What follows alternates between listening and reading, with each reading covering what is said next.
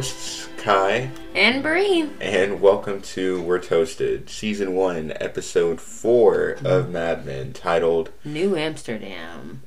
New Amsterdam. I'm only aware of the old Amsterdam, which is still on like my bucket list of places to go. But yeah, I definitely want to go to Amsterdam at least once in my life. yeah, we'll actually get to dig a bit deeper into what the title means later on. Real interesting history there. But welcome back. Welcome back. Real quick before we dig in, some facts about the episode. This episode actually aired August 9th, 2007, and it was directed by Tim Hunter, who's been known for a few big projects like Dexter, Breaking Bad, Hannibal, and House, was just some that were really notable that I wanted to those are some pretty solid. Those are pretty solid. Can we, for Dexter's pretty nice, but Hannibal?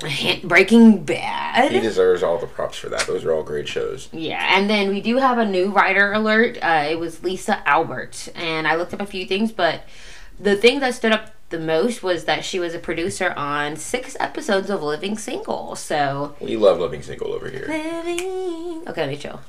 Yes. So I was like, okay, I see you. All right, hip to it. Okay. Real quick before we dig into this episode, I did have a correction for last episode. When we were talking about the vacation that Betty's racist friend Francine was talking about in Boca Raton. Boca Raton is in Florida, not Louisiana. Racism still holds up, though. Yeah, so I guess thinking Florida instead of Louisiana, I can see why she was a little shocked of how many black people were there, but it's still the South. Yeah, I mean, there's still, ethnic people there, it's Florida. But, yeah, so that was a correction, but we can go ahead and jump right into the episode. So we actually start in the office, and the ad boys are in Pete's office and listening to a stand-up comedian on a record player. This did not age well. I mean, it's really just the medium, because, we do listen to comedians, on stand-up or podcasts or whatever, but Facebook, because that's where I get my comedians from. Right. TikTok, that kind of thing, but vinyl? Vinyl? I was shocked. I was like, wait. Is that a... That's a super Are they old laughing? thing. Is that a comedy? Those are super old. I think I've only ever seen that in, Everybody Hates Chris. Yeah, did not age well. Nah, not really. We do get introduced, new minor character, Pete's secretary, who's Hildy. Hildy. Good to assign a name to a face. Hildy's important. All the secretaries are important. But Pete's in there with them, obviously, and Hildy comes in and lets them know that Trudy is here for him. Woo, and we meet the baddie Trudy. So Trudy over here is played by our lovely Allison Brie. Love her. Beautiful, gorgeous, amazing. Yeah, you might know her from Community. You might know her from Lego Movie. You might know her from Mad Men. I'm just kidding. That one. Which is actually funny. She actually made a reference to Don Draper in Community. I just found that hilarious. I think Abed was pretending to be Don Draper, and he threw on the little charm, and Annie just kind of smiled and had a rolled her eyes a little bit, chill. Okay, look, you know who Don Draper is, Trudy. That was a nice little reference. I like that. Yeah, but the guys come out, they meet Trudy, and Trudy makes a comment to Paul about giving his wife a baby. And pregnancy is just such a goal in this world. I know. For one, I thought it was kind of weird that their wives knew each other. She knows. I think his name is Jennifer. I think they actually do hang out. You know how they're always trying to invite Dawn out? I'm sure Pete hangs out with them. Oh, okay. Yeah, him and the wives. Let's take the wives out. Let's take the wives out. So yeah, she makes some sly dig about, oh, hey, your wife's trying to get pregnant. Give her a baby. Give her a baby already. But Trudy basically came up here to steal Pete away from lunch, and he's like, I ain't got time for that. But she's like, actually, you do, because I called up and talked to Hildy, and you're free. So, let's go. I love Pull the brakes on him real quick. Actually, I called up here. She pulled up the evidence, pulled out the PowerPoint. Let me explain to you why you're not busy. How she said it was so sweet. She's like, oh, are you, for real? I called up and checked before I came up here. It's you can't refuse her without feeling like a dick. And she's got that. That's a game right there. And you have no good reason not to go to lunch with me.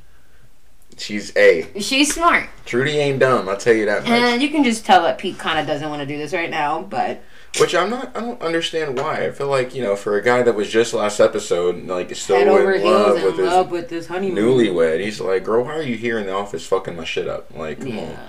It's a real, I don't know, 180 kind of sort of. Yeah. Maybe I think the spontaneity of it threw him off a little bit. Like that, like her just popping up out of nowhere. Yeah, like, what are you doing here? Yeah, I'm thinking maybe what's it called? The newlywed glasses came off. And it's just the novelty kind of wore off in the marriage, and he's just like, oh, he's like, this girl why again. is my wife up here at my job? But Trudy actually gets to meet the infamous Dawn Draper. And Peggy. Very salacious. And Peggy. I almost forgot to mention that, which Peggy is very hilarious because Peggy is eyeing. I was about to say Annie. Eyeing Trudy like, damn it, this girl is pretty as hell. This is your wife? This is your wife? Oh, now I'm just confused, dang bro. it. And Trudy makes a comment of her friends not being able to find a good man like Pete, and she says it's to Dawn, and Dawn is just like, yeah. And she said something like, he was like, I think we're almost as happy to have him as you are. And she was like, I doubt it. She was like, I doubt it. He was like, yeah, you're probably right. Him and his digs, bro. He can't resist. He's so petty. They pop up and he just takes them. No hesitation. If there's an opening at Pete's throat, he's there. Yeah, Pete said something about he's lucky to have Trudy, and Dawn was like, yeah, you are. Yeah, this is a baddie right here.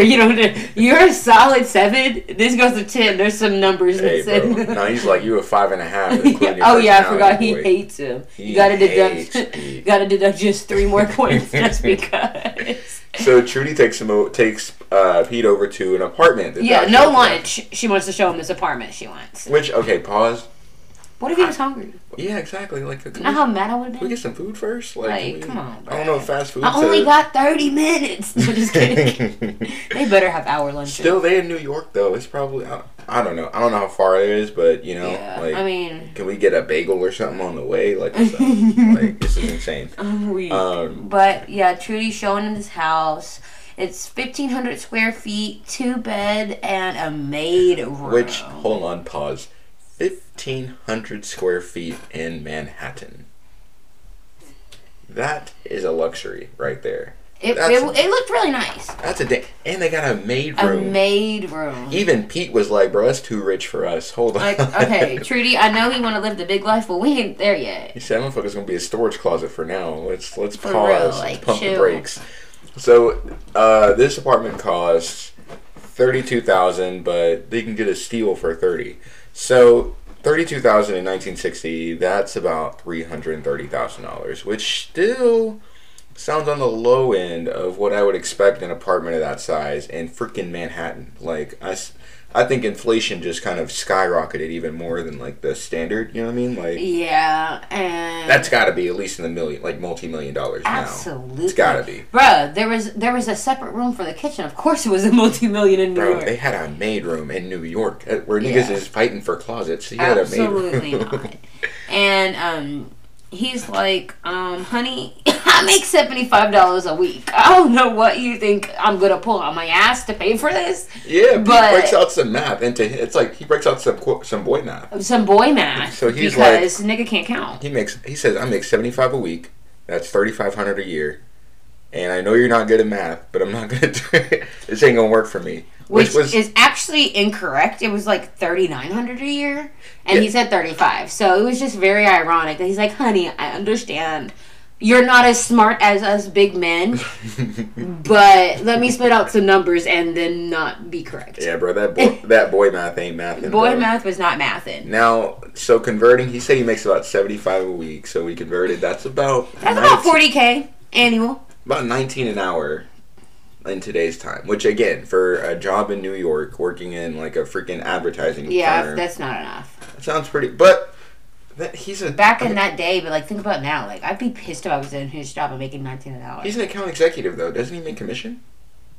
I don't remember him saying anything about commission. I feel like he would have mentioned it now. if he did make commission. True, but I feel like as an account executive, he should get some kind of commission, right? Otherwise, what's the point? It's like the whole point of sales. Yes, but okay, he is in sales, but is he actually in sales? So maybe he's more like when you bring a client on, like the account representative. Yeah. Versus like the. Because I feel like he would have mentioned it if he made commission or not now. That's fair, and keep in mind that's compared to Peggy's $9 an hour. So he's already making 19, Peggy's at 9. She's an assistant for a reason. There's a reason she gets a roommate and he gets a freaking maid room. But yeah, he's complaining about how much he makes and how that the math ain't mathing for how much his house costs. And she's like, it's okay. We're a young couple in love who need some help. We'll make it work. We'll make it work. We just Honey, need a little bit of help. I love your optimism, but let's get some numbers down, dude. We're a young couple in love. So we actually hop back to the office, and Minkins is back in the office, and she walks in with Paul. Boy, is this an awkward ass scene. And Dawn's right there, and they basically walk up to Dawn. The awkwardness was You could palpable. cut the tension with a knife. Palpable. Let me tell you something. Look, Dawn and Rachel are just kind of staring at each other the same way that like two exes stare at each other, and even Paul can kind of like. He can sense it. He's like, all right, well, I'll leave you guys to it. I'm gonna go. And Dawn tries to talk to her a little bit of small talk, and he says something, and she's like, pause. He said something like, can we like. No, he said that later. He's basically trying to repair the friendship. And then she's like, "There's nothing to repair. Can we still be friends?" And she's like, "No, bro. Like, he's like, I don't want it to be like this." She's like, "Well, there's really no other way for it to be, though. You're married. I like you. You want it to be one way, and it's another." You love a good Wire reference. You want it to be one way, but it's another. It's the other way. And then this dude had the audacity to ask Rachel if they could get lunch sometimes, and she hits him with, I really can't see a reason for that, and walks off. Rachel with the riz. With the riz and the shutdown charisma. We love it. We love it out here. And he was dumbfounded. Like, he's really shook that she don't want to be a side chick. Like, he's really hurt that she doesn't want to be a side chick. I don't think he's faced rejection in a minute. It seems like the first time he's been rejected in probably years. Yeah, he's used to people just, like, fawning all over him. Yeah, so... Rachel ain't falling for it. Which ironically probably makes him want her more, because that's how dudes be. What is it? What's that saying about things you can't have and desires? I don't know. I might be making something up. Something to that effect. I'm dead. So, yes, we need to go ahead and pause real quick and get toasted. So, let the toast begin. So as he's doing that, we jump to the Draper house, and Betty is reading to Bobby and Sally, and Betty finishes and tells Sally that Daddy will see her in the morning and walks out. So Don does not see his kids every night, which obviously we knew that, but I just wanted to restate that because he's kind of shitty dad. Yeah, she's basically a single mom at this point, which, I mean, it was kind of the standard back then, but it's not any less like... Yeah, but if you think about it, Pete's home more than Don. Yeah, he's been married for 2 weeks, like, he's ready to come home. Yeah, but I feel like he still came home even before he got married. Like, I don't think he went out like that. Like, not coming home, staying in the city, I don't think Pete does that. No. I think Pete's he's not there yet. Yeah, even if it's late, I still feel like he's going back home. He's got a side chick, and he's got another side chick he's working on. Like, He ain't working shit. She said absolutely not. But, next day, Betty's walking her dog. This new dog, keep in mind, we got from last episode. Oh my goodness, I forgot that's what the dog... So hold on, he bought the dog for Sally, and now Betty's the one who's got to walk it every day. Of course, yeah, I think we made a point of that. Like, he just gave her another thing to be responsible for. Like, he's such a ass. Oh, Donald. Donald, you stupid duck. So Peggy walks in on some drama. Yeah, she's walking up to Helen's house and notices this dude. I say notice, but it was really hard not to notice this dude banging on her door. Dude, he's causing such a scene. It's like, let me in, I know you're in there. Let me see my kids. Oh my god. Like, dude, chill. This is freaking wisteria over here. Oh, It's not a Desperate Housewife reference from the Kai. So he sees Betty walking, and he's like, "Oh, hey, ma'am, can I go in your house and use your phone?" Which he didn't say exactly like that, but that's literally what he asked. Pretty much, because everybody you have to go on your house. This is the age of house phones. And she's like, no, and he's like, "Are you serious? What is it called? Incel? When a girl when you like a girl, you hit on her and then she rejects you and then you become a dick. Is that incel?" That's definitely incel behavior. I know that it's not the same, but the vibe is the same. Like, are you serious? You won't let me in your house to use your phone? The fuck you mean I get walk inside your house? He's like, bro, I don't know you. You're a stranger. I don't let strange men in my house. Fuck out of here. And then she turns around and kind of scurries back home. She did the white girl scurry when she's the white girl scurry, bro. Bruh. So she goes back home, and it seems like it's a few hours later, and she gets a knock on the door, and it's Helen. And she comes over basically to thank her, and she's like, "I'm so sorry." She's like, and Betty's like, "What are you talking about? Playing dumb, trying to spare her the embarrassment?" And she's like, "Come on, you know what I'm talking about." Yeah, I was at the window. I saw through the bullshit. I think we saw that last step too. Like, Helen doesn't have time for bullshit. She's like, "Listen, let's not play this game. I saw you see him. I saw you see him, but you didn't see me see you. Okay? Like, it's all good. It's okay. Thank you." That's super embarrassing though. As a fellow whose worst fear is embarrassment, how does that rate on the embarrassment scale? It's honestly a flaw of mine that I get embarrassed so easily, and I hate it. Yeah, so on the scale of embarrassment, where's that set? Oh my, that's literally a top. That's a good contender for it now. I don't know, your ex-husband, baby daddy banging on the door, yelling at you. In the neighborhood where everybody's judging me for being a single mom now and a divorcee. Girls walking, women walking their dogs. He accosts one of your neighbors. Are you serious? Bro, the fuck?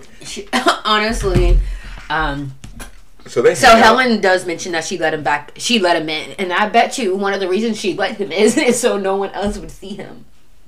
Like, bro, you're causing the scene. Just get your fucking ass in here, dude. But we learned that her ex works in Manhattan, and he barely saw the kids when they were together. So it's really ironic that he wants to see them now.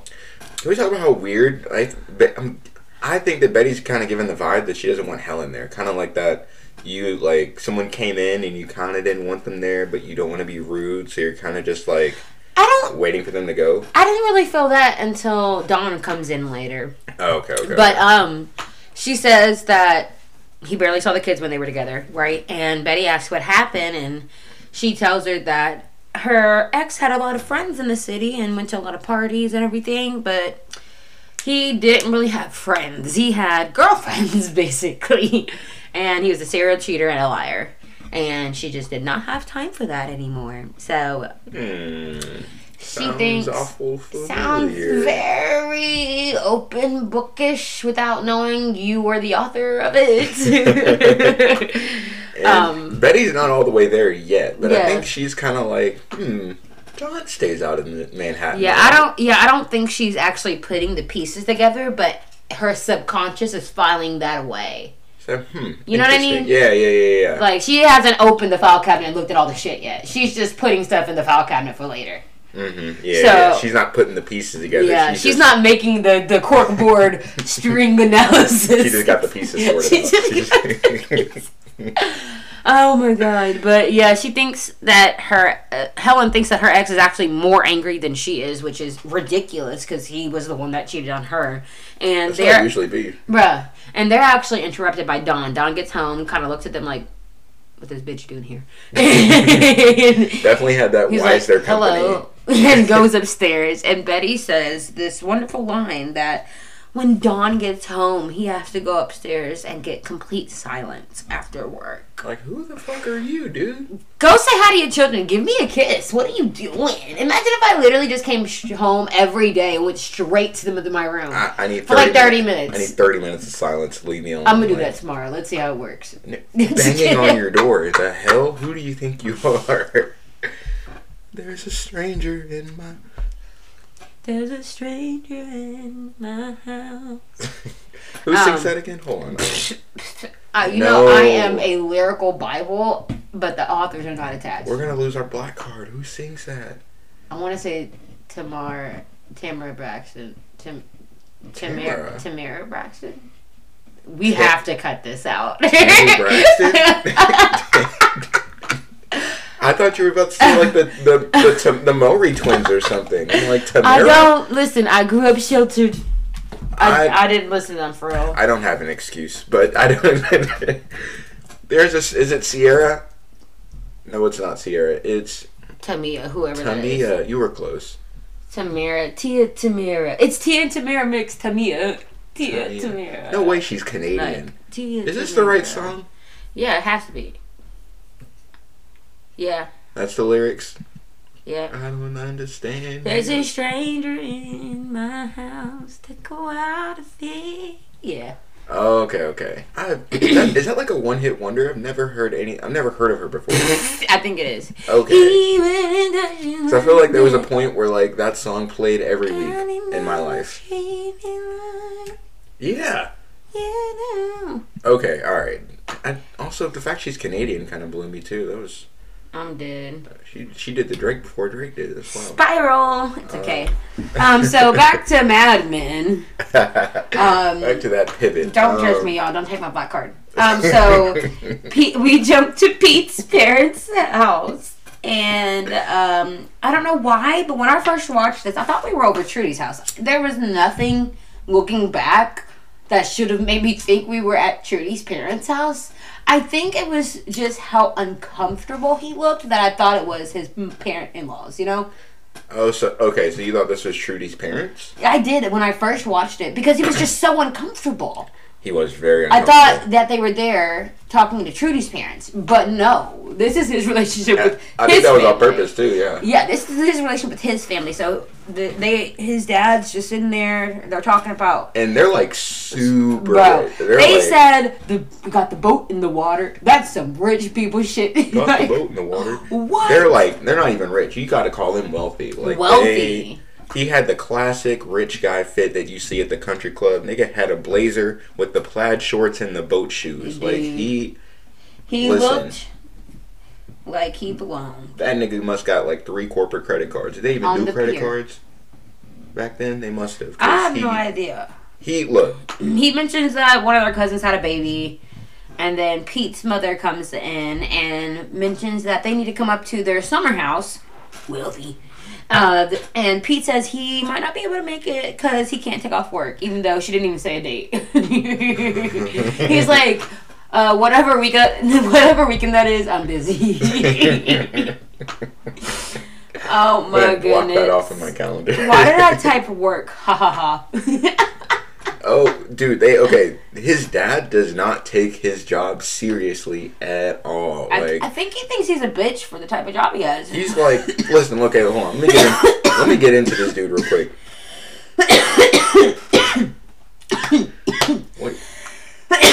Someone's toasted over here. Listen, I didn't want to lose any content. So sweet. The dad... He's over here, like, really getting in on Pete's job. Like, you're out here whining and whoring and calling it I working. said, oh, shit. Then, he just, like, threw it out there. That's no job for a white man. No. Like, bro, that was such a drive-by shot. Like, dude, what did I do to you? And, like, it didn't even make sense. Like, damn, advertising's only for minorities? Like, which is crazy, because they would think the opposite. Like, in the office? In the office, they would laugh a fucking black advertising executive out of the door. They would laugh him out of the door. Who put the Chinaman in my office? They're not letting a Negro into their spot, dude. Absolutely not. And let a client see? What? Oh, no. Like, he does not like his job, and Pete is visibly pissed off that his dad is talking shit like this. I know. Like, this He's like, Dad, it's fucking business. Like, you should understand this. Like, he said, I can't explain how a business works to you. That's a bold thing to say to a wealthy guy. To a wealthy guy. It's a bold thing to say, but you know. Okay. So Pete changes the combo to the clumsy. Uh-oh. Hold up. Do we need to talk? You just dropped it. Yeah. Husband. Just kidding. Pete changes the combo to the apartment, and I typed in my notes, haha, I didn't realize this was Pete's parents till just now. That's ridiculous. It took me that long though, right? I'm weak. You're like, why is he being so mean to his in-laws? Why is he being so mean to his son? Yeah, no, it was like a roller coaster. Because it was confusion, awkward, sad, mad. Then I was like, what? This is his parents. So Pete comes by and asks for the down payment. He asks, like, hey, can you help me out with his down payment? Like, he's so entitled, like, though. He doesn't, there's not a single question in there. He said, we'll need your help with the down payment. We will need your help. There's no, like, question mark at the end of his sentence. Can you guys help us get this house? No. We will need your help. That's the least you can do, like, Father. That's a, again, bold way to talk to your dad, but okay. He doesn't respect you, so I guess you gotta go both ways. He doesn't respect him, and he thinks his apartment's too far uptown, and he mentions that it's expensive and said that they're gonna need help, and he doesn't think it's a good idea, and Pete's like, why not, Dad? Basically. And he's like, because I don't think it's a good idea. Basically because I said so. Classic dad. But still fucked up that he's like ruining his own white privilege. It's crazy. Yeah. Like, and then Pete obviously got pissed. And they mentioned something about his dad helping his cousin or something, who hit a girl on her bike in Montauk last He said, "Oh, but you didn't care about that one time dude hit a girl with his car on her bike." He said, "How much did that cost?" And have to pause. If you guys ever seen Succession, that's a good one. I'm gonna just say it. It's a good show. I didn't even make that connection. I'm gonna say it's a good show. But at the same time, that's wild. That's wealth for A, that's a wild thing to throw at your dad. B, that's a wild thing to do. Like, your son, sound like he killed somebody, or at least put him in the hospital, and you just under the rug. Under the rug. You got enough money to under the rug of death, or man. What is it called? Manslaughter. Listen, murder got a price, and they could pay it. That's the thing. That's the thing, though. Or they know the right people. They either can pay it or know the right people. That's scary. Or even both. Or even both. That's crazy. But yeah, so he's out of pocket, throwing that in his dad's face off the rip like it. Out of pocket, but still his dad's being a jerk too. Like, yeah, like he kind of just rolled with that punch, honestly. Like, he wasn't even like, what the fuck is this little boy just said to me? Like, he was just like, He's like, I think he like blames the rudeness on the job. He's like, oh, you must have got this from your manners. Stupid job, yeah. Like, Dad, that's so unnecessary. This is my living. Like, he clearly does not respect Pete at all for what Pete does or why he does things. Like, yeah, and I guess Pete just feels like he's like the black sheep of the family or something like that. Because I mean, he's a fuckhead. Is he the only child? Well, no, I think the brother was the one that hit somebody. I thought he said, is that what he said? He thought it was going to help Bug. Okay, yeah, he just says Bug. He doesn't say, like, brother, or I thought it was a cousin for some reason. So, yeah, that would make sense that he helped his son, though. That'd be a damn shame if he fucking saved a nephew but can't help out his son. That's wild. Maybe it would hit harder. I don't know, somebody correct me. But, he's like, you guys suck, basically. Like, you guys haven't given me anything. And he's like, we gave you your name. And what have you done with it? Honestly, that was a quotable. And that was Pete's. Pete's face was disgusted. So let's pause real quick. This is a heavy scene. Now we start to peel back the layers of Pete and start to understand why he does the things he does, right? He clearly, like, has no approval from his dad. And I feel like he might be even searching for that in Dawn. Yeah, I could definitely see at least from the jump, and then at a certain point, I feel like he, like when he at the very first episode when he was like "fuck you," like maybe that was clicking with his dad because he doesn't have a good relationship with his dad anyway. So maybe he's used to the like. There's no way he's blind enough to not realize that Dawn doesn't like him. You know what I mean? Like, obviously Dawn doesn't like you, but you idolize him still. Exactly. Yeah. His complex relationship with his dad kind of echoes with Dawn's. I mean, with Not that about Dawn. Yeah, with Dawn's, and it just kind of sucks too. Like how he must have grew up. Like, I don't think his dad really showed much, like he really cared about him. Ooh, I wonder if he has a younger sibling and if he's the middle child. We don't know that yet. That'd be kind of dope. Yeah. And then it would also explain him getting overshadowed because it's a trend, my guy. Like, is he overshadowed because of the middle, or is he overshadowed because of his personality, or is it just, or was it just because... it might be a Stannis vibe. Like, 'cause he's just a... Where, like, it's just, you, like, no one likes you. Like, it's just your personality, bro. No one likes you. you. He's just a schmoozer from birth. Like... Or maybe when he decided to be an advertiser. But that... I don't know. I don't feel like it could just switch like that. It feels like this is very deeply rooted anger. Yeah, this is childhood trauma. They've been beefing for decades. This advertising is just an excuse to be mean to him. I don't think Pete could have done anything. He still would have gotten shit. He could have did exactly what his dad wanted, I feel like. Which is like what? To get his approval, and he would still not be happy. He's like, yeah, a lawyer, I might understand there's, more to the job, but in advertising? Like, he's petty, though. Yeah, I kind of felt Pete. I felt bad for him, which the show does a weird thing where I'm rooting against and then for, like, back to back. It's like a roller coaster. Like, yeah. Pete's still a shithead, and we'll see later on how shithead he can be. But, bro, I honestly forgot a lot of what this dude did, which is good. I feel bad for him. He had a shitty dad. His dad, like, couldn't even help his kid buy a house, but you fucking covered up for a drunk driving that caused a death. But, and it's not like he married a bimbo. It's Trudy, like. Right, like I think Trudy's family's pretty, like, not. Yeah, we have a scene with her coming up here in a little bit, but is Pete the Tyrion Lannister of this family? Goodness. Poor buddy. No one likes him, but he echoes his father the most. Damn.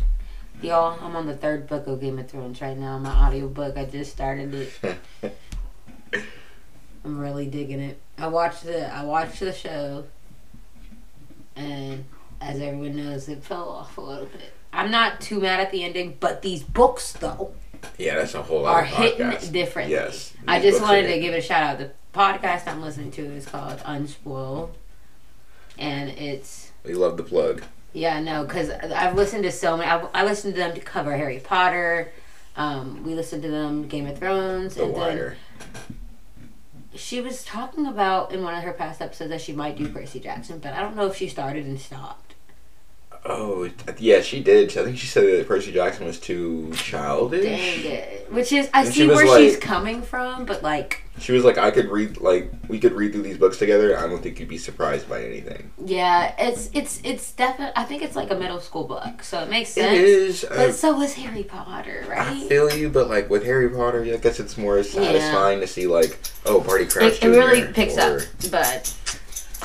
sorry. What a sidetrack. It was a good one, though. That was a good one. Shameless, unspoiled plug. We love him. We cut back to the office, and the meeting... Sorry, that was Benji scratching his neck.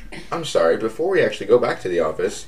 we go to the Kimball house. Yeah, Pete's home. He's undressing. And Trudy's in this cute little piece. Now listen, I don't understand the logistics of how you sleep in that. But I'm assuming I enjoyed it still.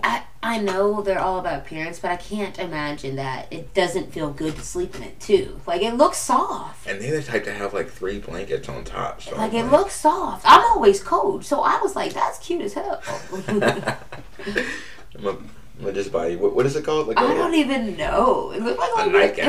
It was like a lingerie nightgown. It was cute. A lingerie nightgown. And she looked good in it. Not gonna lie. As I said, I still enjoyed it. Hey. It got frilly bottoms. And so Pete doesn't tell Trudy about the conversation, but he's basically just like, oh, he's sick. He couldn't do it. And then Trudy asks, well, what's wrong with him? And then he has this he looks off in the distance, real dramatic moment. Just like, nobody knows. Like, come on, bro. She's gonna ask him next time he's. No, it's just like he doesn't know what the fuck's wrong with his dad either. Type shit. Like I felt like he mentally, like, why wouldn't you help yourself? He was double talking there, and I liked it. Yeah. He was spitting. I really felt that. Really, again, just kind of cemented how I'm feeling for Pete right now. Yeah. I feel like you're not supposed to like him though. You know. Yeah, shitty dads don't excuse shitty behavior, but Exactly. It's good to see that there's a reason. I can, Yeah. He's starting to be a little bit more complex than just like a douchebag from the first couple episodes that he's been in. So we go back to the meeting room and we actually enter a pitch in the conference room for Walter. Or no, the client's name is Walter. Is it Walter or Walter? Walter. Walter.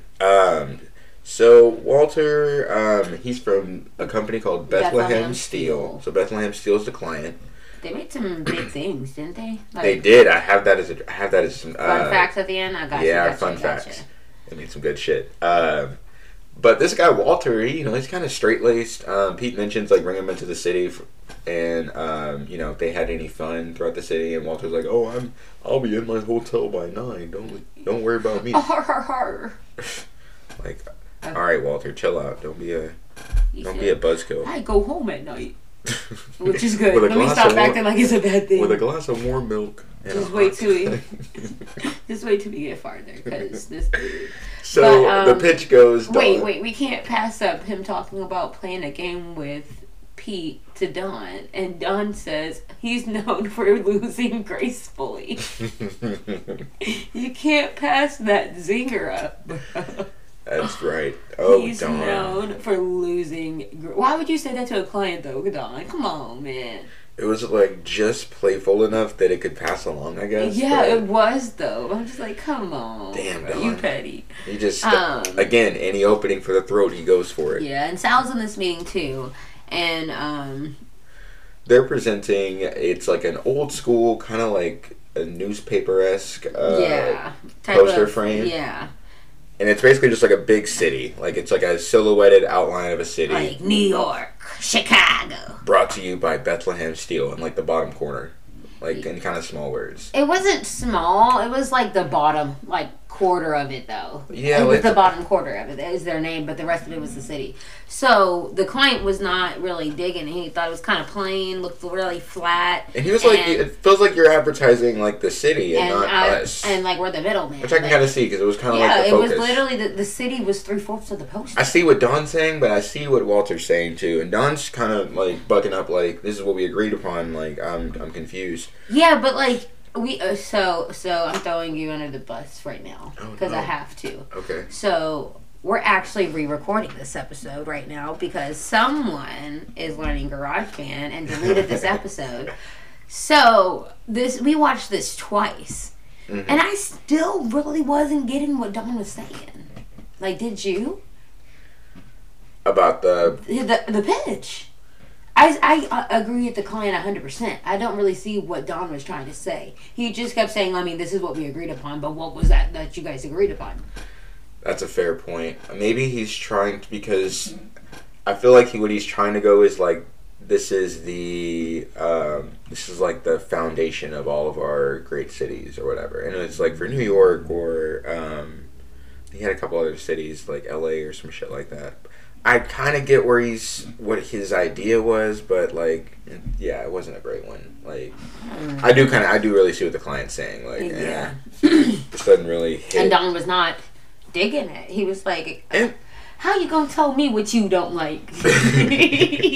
But I also kind of feel sometimes clients be on that bullshit. Yeah, and you gotta buck up sometimes. Yeah, Pete tries to save the day and was like, listen, can you basically stay in the city for another 24 hours? He was bucking up at him in the meeting. Yeah. Yeah, he kept making like, well, if the client doesn't like it, Don, then we'll go back to the drawing board.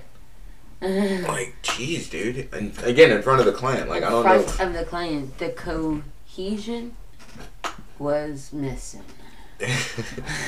Just a bit. Like, the tension was kind of there. So, he has Walter stay another night. They head out, and Don kind of holds Pete back and like, what the fuck, dude? What are you doing? Like, he's like, the client didn't like it. And he was like, yeah, but I was like 2-3 sentences away from getting him to be good with it.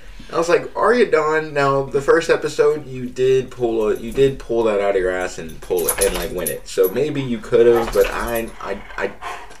I'm not seeing you being able to change the client's mind on this one. I don't know. Yeah, he didn't like it. But I will say that Pete didn't help the case. I wonder if Pete just shut up and let Don talk, what would have happened. Right. But Pete also was like backing up the client, so the client was like doubling down. At the same time, I feel like Pete should have like let Dawn be in charge. Like this is kind of Dawn's. Yeah, this no, is Dawn's Pete pitch. definitely overstepped. That's why he held him back. And then when they're talking after the client, and Pete's like, "I'm sorry, I didn't lower his expectations enough for the client." And that was a good zinger from Pete. That's a good zinger from Pete. I can't. He doesn't get them often. So we got to point him out when he gets him. But yeah, no, Don's just pissed. Like, you didn't do your job. You're supposed to like make the client more susceptible to the idea, basically. Which I don't know. I know it's kind of a mind game, but like he didn't like it. So.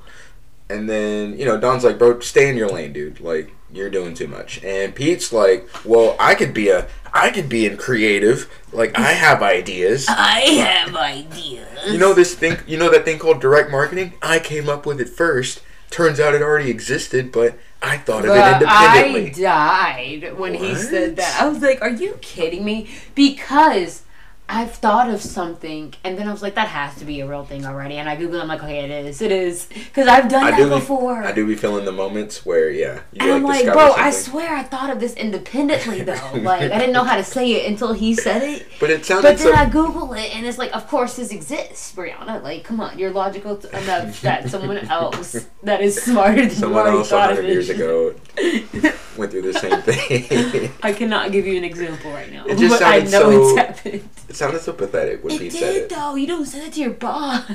I was just like, that's not the zinger you thought it was. That's not what you wanted to say, I don't think.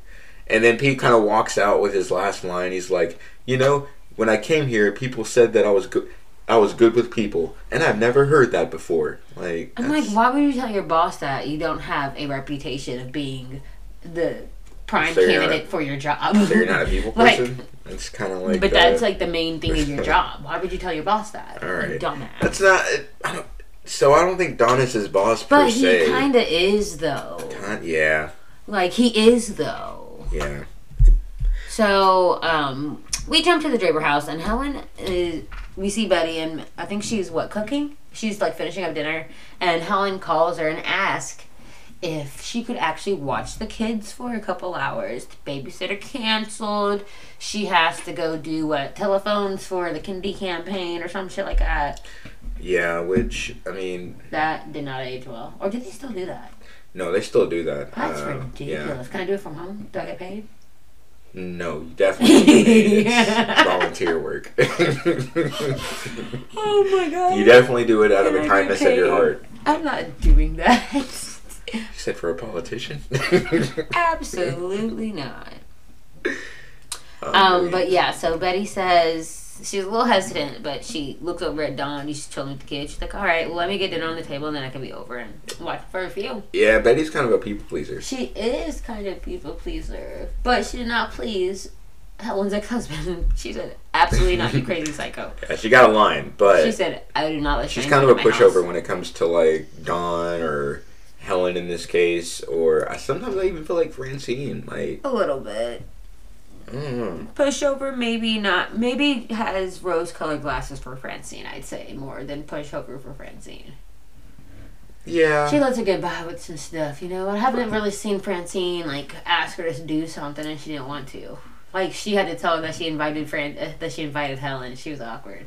I feel like if she was a people pleaser to Francine, she wouldn't have invited Helen to the birthday party. Boom. That's a good point. Thanks, it was. That's why I boomed. That came organically. That's not even in my notes. Nice. I'm weak, but yeah, so I'm a hot mess, y'all. We cut to the Bishop house. Betty comes over, and Glenn's playing the piano. Now, pretty nicely, actually. Now, if we remember Glenn from before, he was Owlboy that we talked about in our last episode. So I'm gonna try not to call him Owlboy. It's Glenn. It's Glenn. But he weirds me out so much, and. Yeah, but Helen's like, Glenn, no ironing while I'm gone. Apparently, he likes to iron clothes, and he gets 5 cents a piece for it. Dude, honestly, that's one of the things I'm looking forward to the most is, the weird little, things that our son likes. Yeah, just the weird things that, a kid just happens to do. Yeah. This kid likes ironing. Some kids, as a kid, I used to, I could sit up and like watch a washing machine go like the entire cycle. Like Yeah, so he's asleep right now. I got the monitor, and he literally scooted his way to the corner to go to sleep. Like he's a little weirdo already. Yeah, it's really funny. A little, just seeing your kid become like a weirdo is just so fun to me. And he likes ironing clothes. So that's a hell of a skill too. Like that's cool. So Betty, and he gets paid for it. He gets an allowance. Right? Nice. She's a single mom, giving her son allowance. All right, okay, a little nickel. She can't be too bad. And the nickel back in was what is that? Like 50 cents? Yeah, 50 cents. Yeah, about 50 cents. Yeah. Lady, 50 cents a pop. Hold up. He can get himself some nice kitties, though. That's a lot of money. Hold on, because she's a single mom now. I think she does get alimony. If he's earning one thing a day, he's making like what, $5-7 a week. One thing a day. Wait, no, my math is so fucked up. Come on, calculator. Run that back. That would be nope. Not even. That. He said I'm too toasted for this. I'm weak. But Betty tells Helen that she looks nice and implies that there's probably going to be some nice men there, which is ridiculous to bring up because she's going for Kennedy. It's for charity. Now, I wasn't sure exactly why Betty said this. Now, it could be, is she trying to like wing woman Helen? Like, hey, hope you get laid later. Or is she trying to like live through Helen a little bit? Like, ooh, when you do hook up with these guys, make sure to tell me every detail, kind of thing. Because I would love to know. Yeah, or does she like really think she's just like out here doing stuff just to find a man? Yeah, no. I actually think she really wanted to go to think. So Helen kind of like was like, probably, but going for Kennedy basically. And have you guys decided? Like, have you seen him? Pivots to his appearance. And I mean, Kennedy was. He was attractive in that day, but I don't actually. He's not my type of attractive. I don't really see what everybody was fawning over. But when I say that, compared to other presidents back then, JFK overrated. You know, but think about the other presidents. Oh, we missed my birthday. Think about the other presidents though. Like on the roster of presidents, he's up there. Yeah, hold on. Let's pause. Just top 5 hottest presidents. Okay, Barack Obama. Barack Obama's one. Okay. She needs a list. Listen. Okay, I'm gonna name off a couple. I can't picture them though. Oh, here, look, perfect. Trump. What? Ew. Why do you even say that? Come on. Oh, I mean, look at these old men. You start to lose color after a while until you start They're getting so old. I paintings. can't even judge them. What about Lincoln? Stop playing. I guess actually, compared to these other mugs, I guess he's up there though. I don't know. Cleveland's mustache was. Whose mustache? Cleveland. That guy and his mustache. Stop playing. Yeah, I guess Abraham Lincoln is up there. That's crazy. Damn. So it's so right now our 3 is Barack Obama, JFK, and who's that last guy you just picked out? I said Abraham Lincoln. Abraham Lincoln. Which is crazy, right? A little bit. None of. I mean, I guess Bill isn't that bad.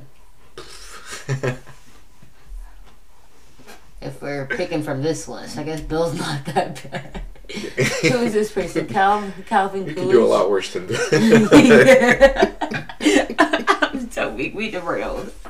I'm weak. Oh no, you're on the last one. You're on the last one. I said, who is this? Calvin Coolidge? He don't look that bad. Calvin Coolidge. I think I look young. Who is that? I know, but that's why he probably don't look that bad compared to these old mugs. I'm weak that Abraham Lincoln's really up there though. Oh shit. Seems like there's not a lot of competition. Bro. What about George Washington? Who is that? Absolutely. James Monroe doesn't look that bad. His profile. James Monroe? You know they probably buffed that up in the painting. They probably enhanced it a little bit. Come on, Lyndon B. Johnson. He's got a mug. Come on, but I guess Richard Nicholson. What? Nixon isn't that Richard bad. Nicholson. Who is that? Richard Nixon. That's so funny. That's the guy that JFK beat. Dang. I think so, right? I think it is. I think that's who's in this. I guess so. Okay, wait. We're back to Mad Men. This is ridiculous. Betty talks about she made a comment about how she about voting. Yeah. What'd she she say? was like, yeah, he's handsome, but I don't know who we're voting for yet, or something like that. We don't know who we're voting for. We don't know who we're voting What, for. man, where's the we? You are a citizen. Independent woman. Women could vote for like 40 years by then. Like you should vote by yourself. Like, why are you asking your husband who are we voting for? Like, yeah, she has like no now, independence. to be fair, you have asked me a couple times who we're voting for. Yeah, because I don't care. It's all shit anyway. But I feel but like of course with I voted for her, Barack Obama. could we vote for Barack Obama? I think 2017. Wait. Yeah, I turned 18 that year. No, but he I won. wasn't. I wasn't old enough yet to vote. He won in 2012. But I voted for him. 2012. No. I feel like I definitely voted for him though, but that doesn't sound accurate now because it was in 2017. Like he got elected in 2012. 12. Wait, He served 2008 to 2000, and then he ran in 2012. Yeah. Yeah. Dang, that's crazy. Yeah, I don't think we voted for Obama. I didn't. I just threw that out there like that. Wow. What's that called? Mandela effect. Mandela effect. I said mandala, like the art piece. Mandela. Oh my Honestly, God. I thought those words were the same for an embarrassingly long time. I'm just like, oh, that's who the Mandela effect is. I'm weak.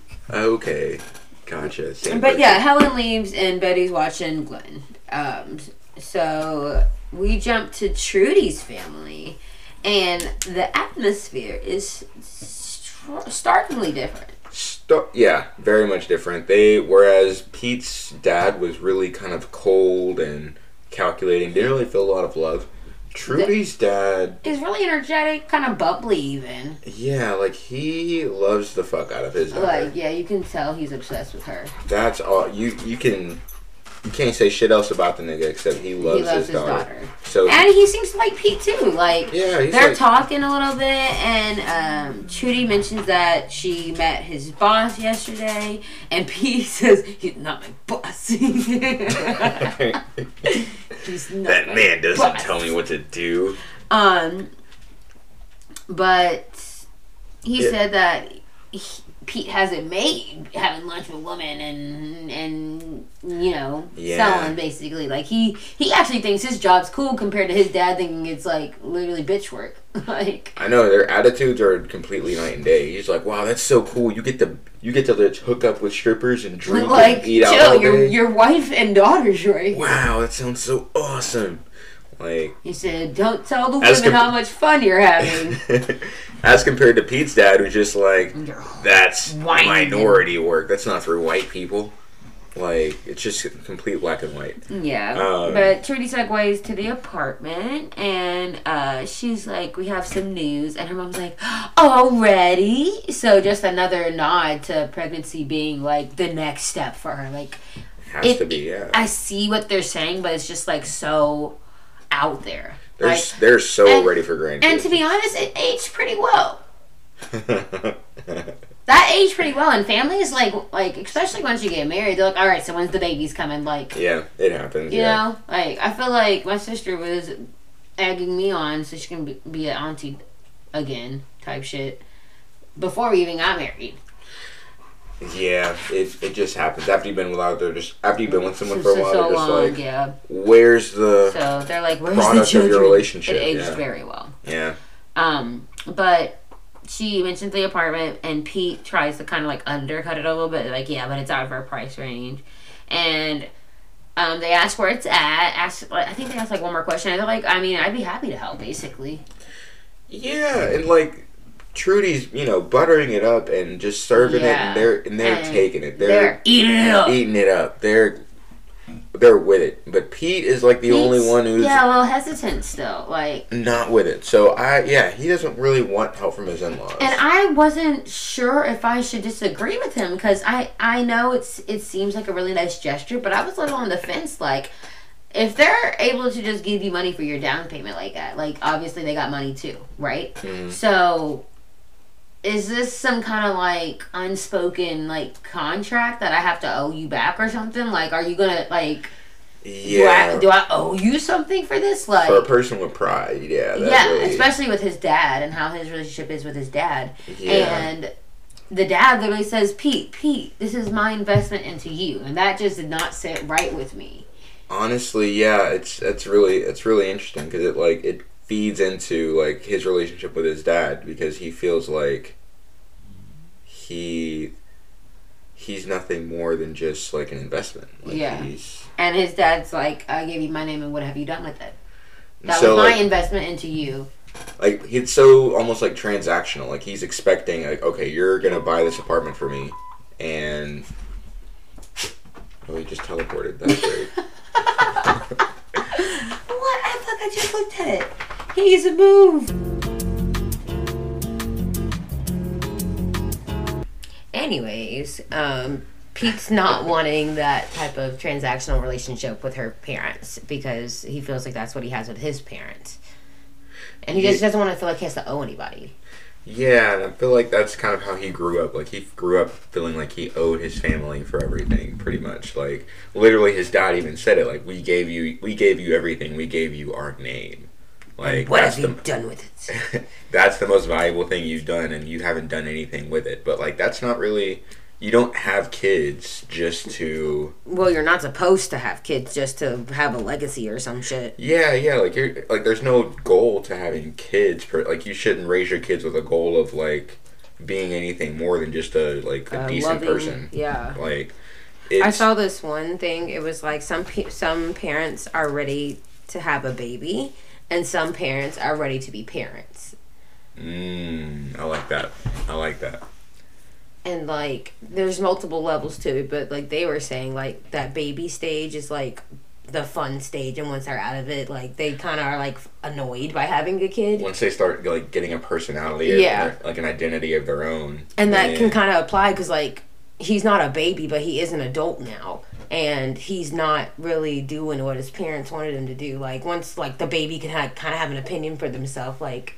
They're annoyed that they have the audacity to be an individual. Yeah, they're like, we raised you. Why won't you, like, give us what I made you. Like, do what I want you to do. But that's for defeating the whole purpose of being a parent. Like, you're raising an entire person, not, like, a mirror image of yourself. They're supposed to be an individual. Yeah, you're not raising a robot. You're raising a person with their own interests and desires and feelings and everything like that. And I feel like Mr. Campbell Sr. is mad he doesn't have that puzzle of a, like, person he wanted it to be. And that kind of, it left in Pete, like, this distrust almost towards any, like, male role models in his life. Like, whether it's Trudy's dad or Don or anything like that, he just finds it really hard to trust.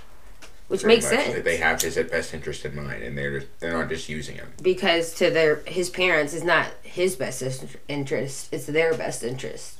You know, like, everything they've done, basically, it sounds like, at least. Right, yeah. So Pete's really reluctant on getting any help from Trudy's parents, but it kind of seems like he's not going to have a choice. Trudy gets what she wants, bro. Apparently. Yeah. On the way home, he even says it. He's like, "Yeah, you get whatever you want, don't you?" Yeah, he's very pissy in the car, and he's not happy. Yeah, it's really interesting how he kind of sees the difference. Like when he's talking about, he's like, I don't want Trudy's parents' help. And Trudy's like, well, what about you asking your parents? And he's like, that's not me asking. That's my money. Excuse me?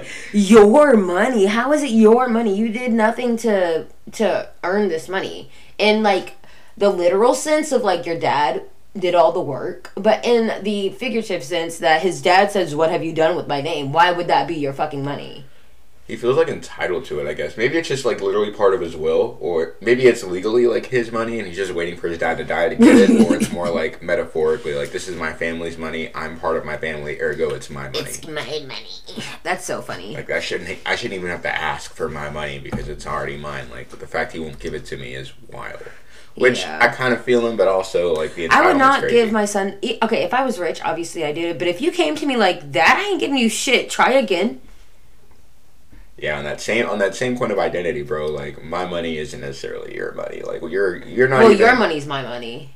No, I'm just kidding. Like as a kid, like okay, you're not a kid anymore. You're 26. You're like you have an a whole adult. job in Manhattan. Like You're closer to 30 than 15. Please reevaluate. As a parent, I should help you, but like I don't have to. In a sense, He felt very entitled that they had to very help entitled. So I don't know how to feel it. I wonder if he approached his dad a different way, if he would have been more inclined to help. But like Pete just had to stick up his ass as soon as he was even talking about the subject. I bet he feels it like it's groveling, but also maybe just like his attitude. He just knew this conversation would go this way when he walked. See, in the but room. like that's like what is this called? Self something where you like self-sabotage. Yeah, where like you think something's gonna happen, so you kind of act like it's gonna happen. Oh, a self-fulfilling prophecy. I would say self-prophecy, but that didn't make sense to me. Gotcha. Self-fulfilling prophecy. You're like kind of making it come true because of how you're acting. It's interesting. I really think that if he maybe came a different way, that it would have had a different outcome. It might have still been no, but it maybe wouldn't have ended as heated as it did. Because Pete was pissed when he left. Pete was pissed. I would argue it probably would have went the same either way. I think that's the reason Pete was so reluctant on going there in the first place. Because I think he knew how this was going to go regardless. He knew like his dad didn't like the position he was in. Like when he started, like he knew his opinion hadn't really changed. He's just like, yeah, no. Yeah. I'm gonna go ask just to get you off my back. Just Trudy, to there's like a 1% chance he might do it. Let's just see. Like, I'm not roll the dice. I'm not really expecting it. But yeah, Trudy's just trying to like, what is the word I'm looking for, to like comfort him basically, and like he just wants to help, reassure him that like it's not that, he just wants to help, and Trudy, I always get what I want. I got you. She's trying to be all cute and shit, but she was dead ass like, listen, were you taking any money? Trudy's kind of a steamroller a little bit. She kind of was, because after that, Trudy was like, take a right down some street, and to the driver, I should mention, to the driver, they're sitting in the back seat and being chauffeured home or wherever they're going, and she's like, take a right down this street, and Pete's like, Trudy, I do not have time for this. I gotta meet a client. And she says, hush. It'll only take a second. It'll only take a second. Girl, I just told you I have work to do. Yeah, Trudy was lightweight. She really does get what she wants in a way. Yeah, and I don't know if this has been her personality or if her getting her parents to help kind of dominoed into this type of steamrolling. Because he kind of looked at her like, what? I think it kind of gave her some confidence. Gave her some more like oomph and confidence and a little boost to her status in the relationship. I get the feeling her dad kind of spoiled her a little bit, which isn't. She's an only child, it seems like. Not to say that's a bad thing, but yeah, I feel like she's just. She gets what she wants. Yeah, she grew up used to. Okay, we're gonna have to pay attention to that. We're going to have to look at Trudy's character a little bit, because I don't know if they mentioned if she has any brothers or sisters, but they don't talk like they do, because they're like, give us grandparents, or like, give us grandkids, like. Yeah. I feel like Trudy's not in the same league as other housewives for some reason.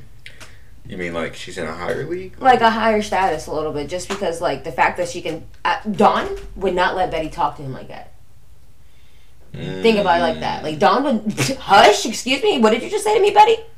Interesting. So Trudy has... I think on the level of housewife, she's on a higher tier because she has a little bit more say and power in her relationship. So she's like a different tier of like domination. Almost. Yeah, because like this housewife in this day and age is very submissive.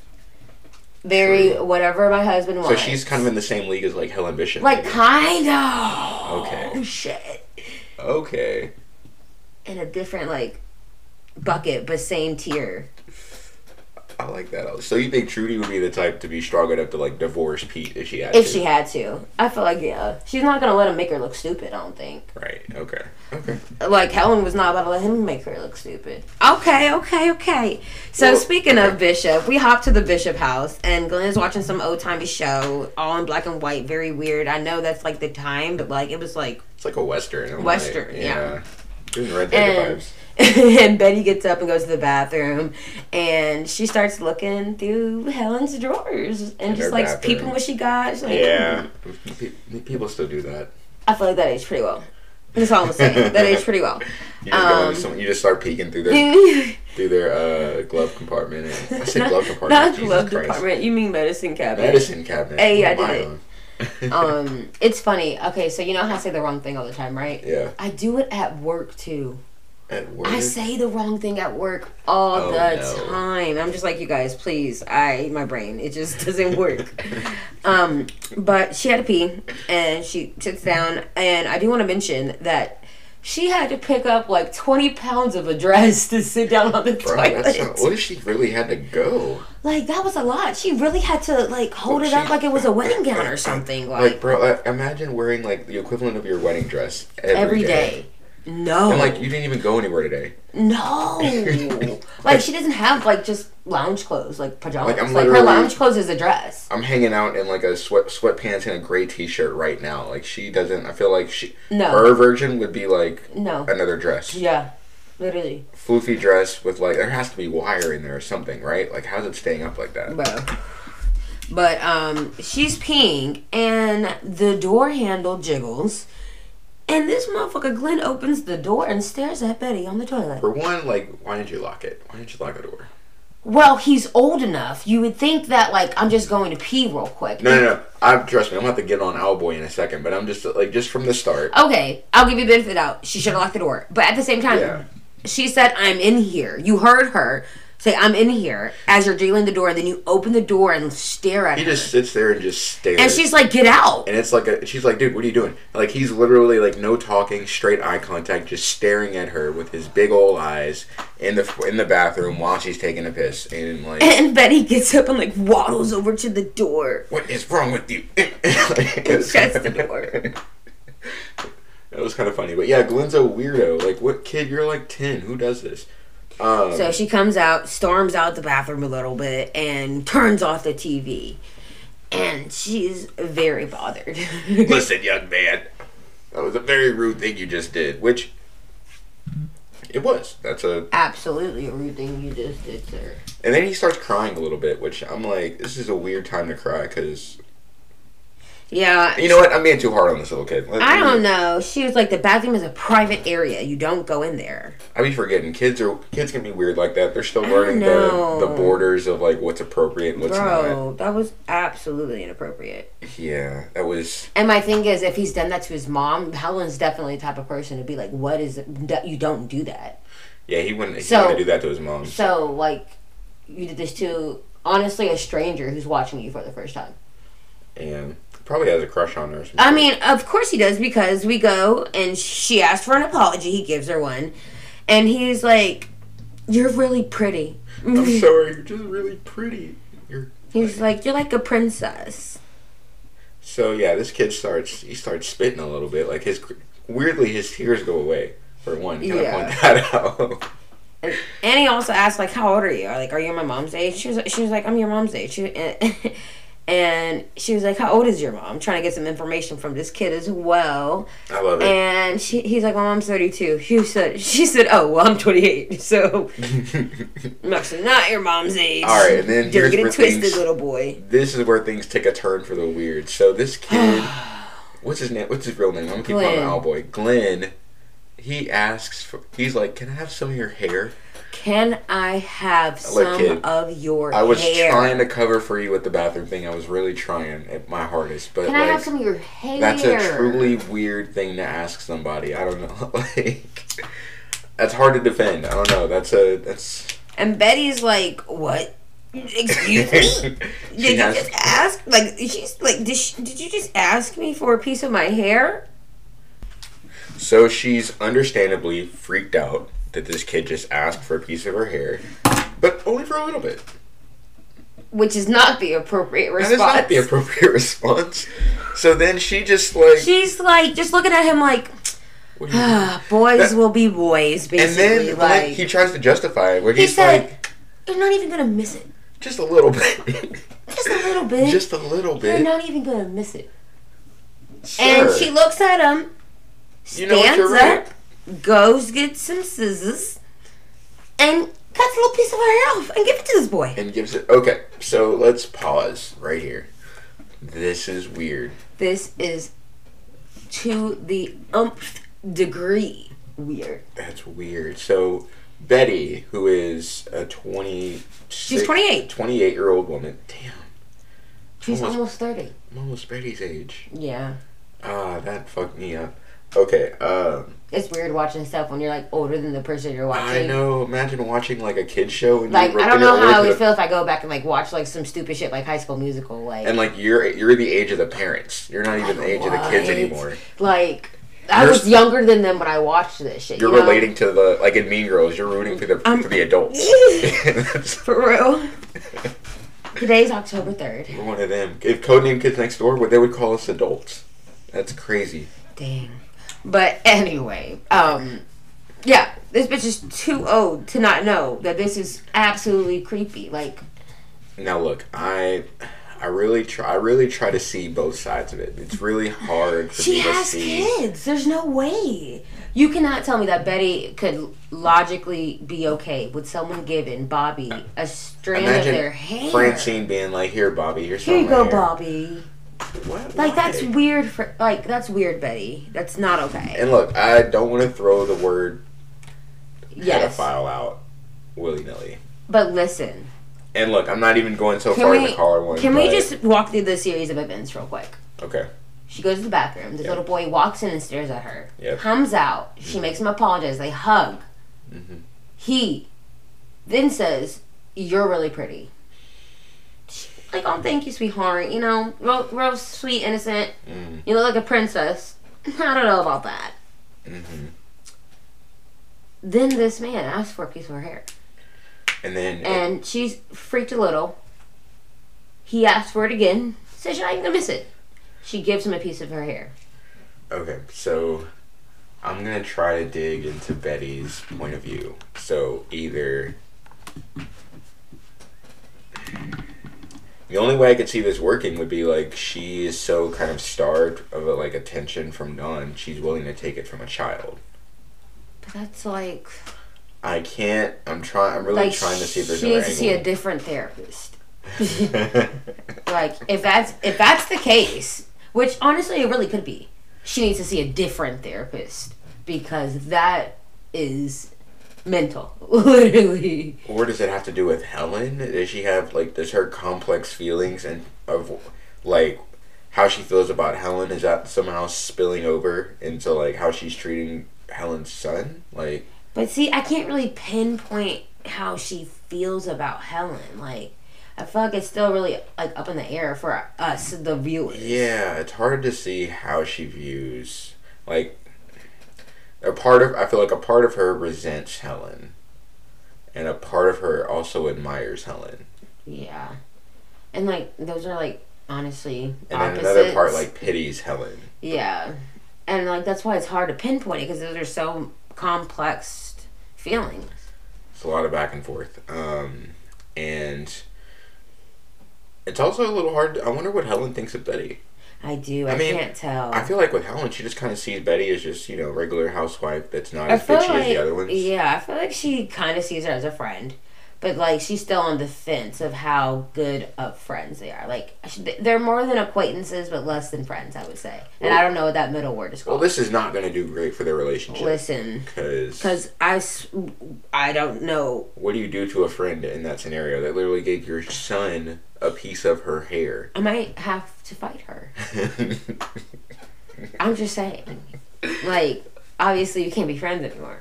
Obviously, a friendship is in the toilet. I'm gonna have to kick your ass. And obviously, you're never seeing my child again. But like, am I crazy?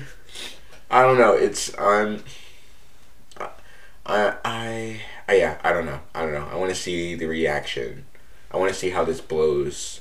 It has to blow up. I honestly don't remember how this blows up, but it has to blow up. Yeah, there has to be. There's no way. This is too big of a thing to do to someone's kid that, like...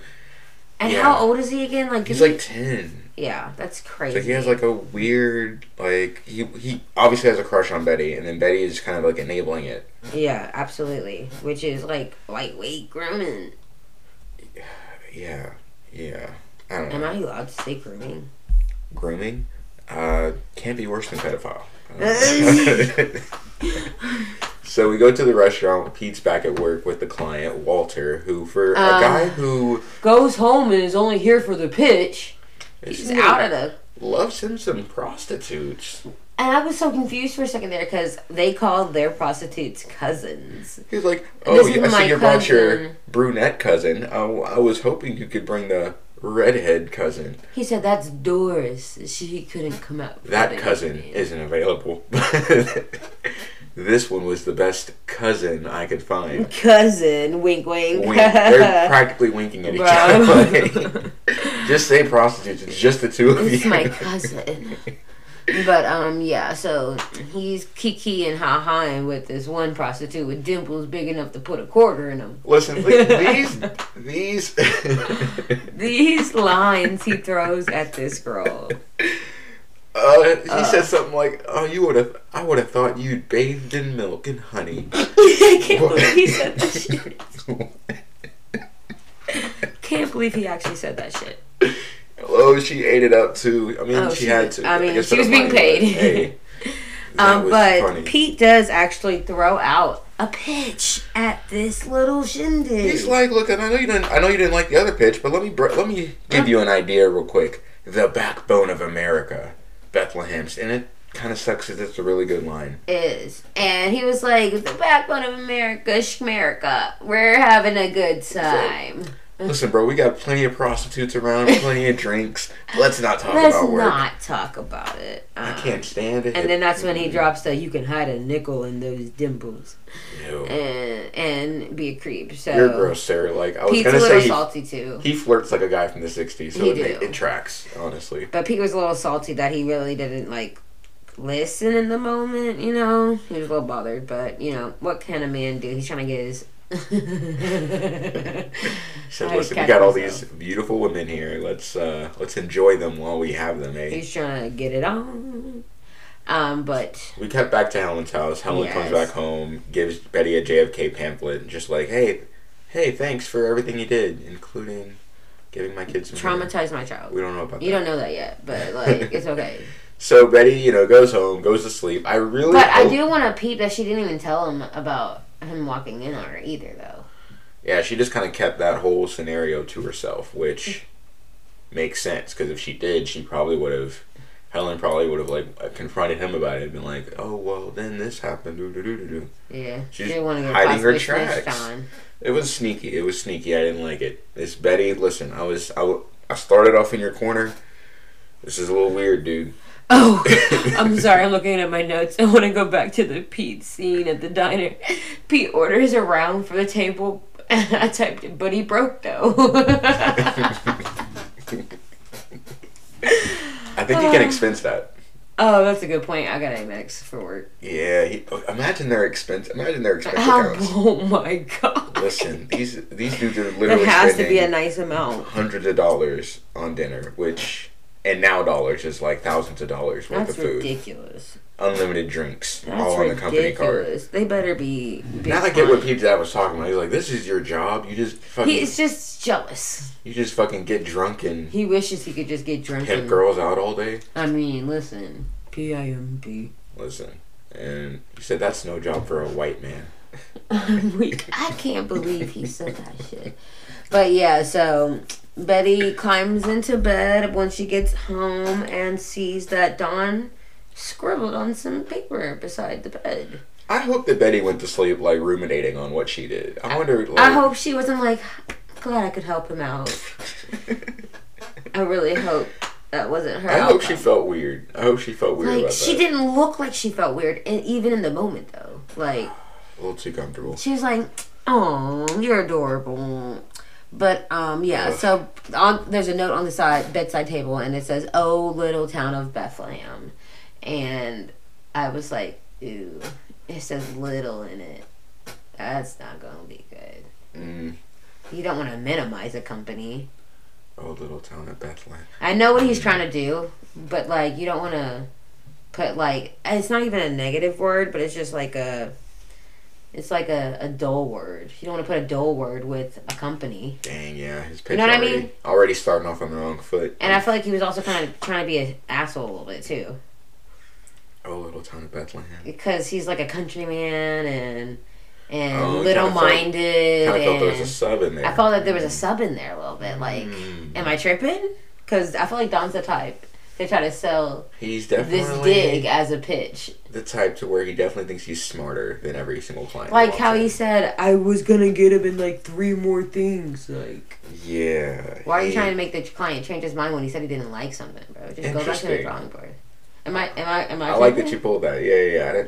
I didn't catch that. I was like, am I tripping or is this nigga being funny? But we go to the office and we go to the pitch and it still kind of looks the same to me. Yeah, it's the same thing, but with the words have changed, and the client's just like, this looks like what we talked about yesterday, which I'm pretty sure I wasn't pleased about. Yeah, and he brings up Campbell's pitch from the night. He's like, I don't even know why you're trying to sell me on this idea. Tell me about the other one you got. You know, the backbone of America. And he's like, he had to play it off because he's like, what the fuck is this man talking about? Like, what the fuck? Oh, yeah, Backland. He said, yeah, Pete told me about it last night. And Don cracks his neck at him. Oh, he did? So sideways. He's like, oh. Word?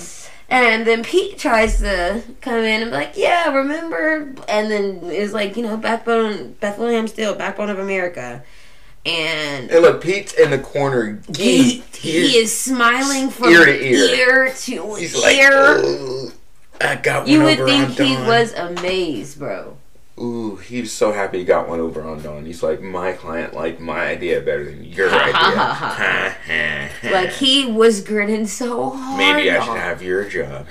She's in harder than Chucky. Like, like it was ridiculous. Shut up. Oh my god. Woo. But yeah, so the client leaves. They go back to the drawing board literally because they have to come up for art with this. Come up with art for this. So Pete stays back with Don, and Pete is trying to gloat a little bit, like, Yeah, he kind of gloats. Don's like, yeah, congratulations. He's like, yeah. You work, you see. I have ideas. I have ideas, and mine was better, man. And then Don, he just pulls out the card. He's like, listen. No, wait. I think he was like gonna let it slide until he said something about, I feel like it sounds like you got credit for something I did. And I think that kind of pissed him off. Because, nigga, I'm your boss. I think he was about to get him anyway, but this was... I mean, I don't know. I feel like his demeanor changed just a little bit when he said that. And he's like, I'll show you what credit gets you. Go to your office, get a box, put your shit in it. You're out of here, buddy. Like fires him on his Fired! Fire! Get out of here. Where's that from? Cat in the Hat. That was from Cat in the Hat. That's such a classic. I didn't realize Alec Baldwin was in it until later on. I was like, oh my goodness. I seen it and I was like, wait, Jack Donaghy's in this fucking movie? I forgot that's who he is. You know? He's the dickhead stepdad? Seriously? That's crazy. Bruh. I wonder where those kids ended up in life. I know, right? You want to Google it real quick? We can go on a sidebar. How are they doing right now? What is it? I can't remember their names, and then they have a whole book about it. What's it? One of them's named Sally. Either Sally or Annie. I don't know about Sally, bro. Joan. It was Sally. I was right. Joan, Sally. That's fucking Dakota Fanning. How did I not remember that? Of course she's doing great.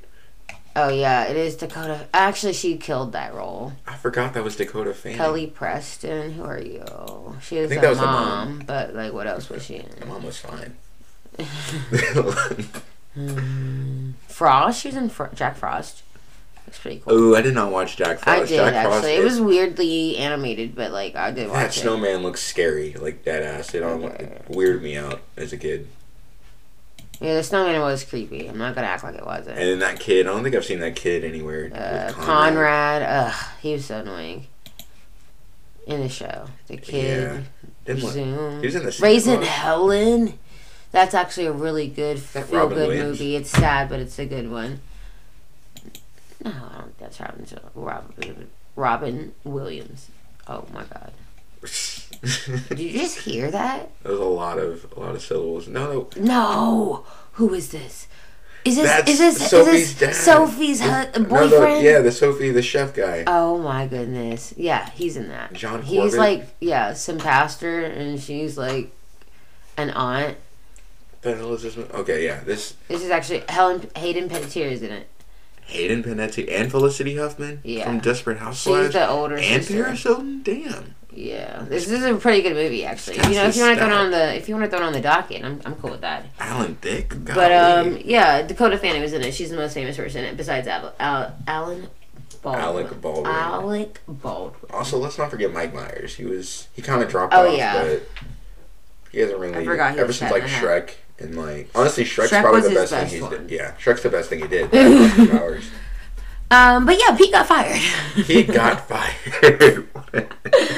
And how did we get that? How did we get back there again? Because I said fire. But Pete got fired. It goes to his office. No. Hold on. So he fires Pete, walks out, and Pete's looking all like devastated. And then Sal, this was so unnecessary, so uncalled for. In the perfect sassiness tone, he's just like, well, you picked the wrong time to buy an apartment. And walks off like, bro. So sassy. So sassy, Sal. That was unnecessary. You just watched this man get fired. And you just go throw it in his face. But yeah, Pete runs back to his office with his tail between his legs, and the ad boys are in his room, in his office. And he's like, get out, everyone, right now. I'm serious. Get out. Bro has a tantrum. Has a little tantrum and starts like throwing some shit, actually. He throws out that comedy record, the stand-up comedy record they've been listening to this whole episode. Yeah. Like, he says, shit's not funny no more. Yeah, ad boys, they scatter. They're like, oh shit, this nigga's serious. Can we just think of the emotional roller coaster he's been on in the past 20 minutes? He was anxious because he brought it up. He was happy that he liked it. He was geeked that it actually like worked. Yeah. Then he was happy to like kind of gloat. Gloat and got a little too high. Got a little too giddy. Floated up to the sun a little bit. And then got burnt. Like, what's his name? With the wings. Icarus. Icarus? Icarus flew too close to the sun. Icarus. It's Icarus. I was gonna say, is it Icarus? I never know. Look, I said Chiron. He was in the Percy Jackson series. Instead of Chiron, which is my name. Yeah, that's crazy. Sucks. That sucks. I said Chiron for the longest. Sucks. That doesn't sound right. It doesn't, but I just like let it rock. I'm just like, do better, honey. It's the horse nigga. You're supposed to be the calculator in a dictionary in this relationship. It said Chiron, you know. It said chai. It said chai. That's so I went with it. My God. Like Chicago. But yeah, so Don goes to Roger and he's like, something about Pete's last day. What did he say? Hey, you remember Pete's last day? It's today. That's what he said. And Roger's like, what did he do? And he's like, he pitched his shit, basically, like, to the client. And Roger said, that little shit. Roger's on board immediately. I love it. He did what? Cool. We doing it. And then we cut to Pete crying in his office and drinking alcohol. See, he got too cocky. He was feeling He's himself like, a little too much. Look at all the good things I did, and I get no credit. For real, I think he's feeling some type of way. He rebelled. He took a risk, and it blew up in his face.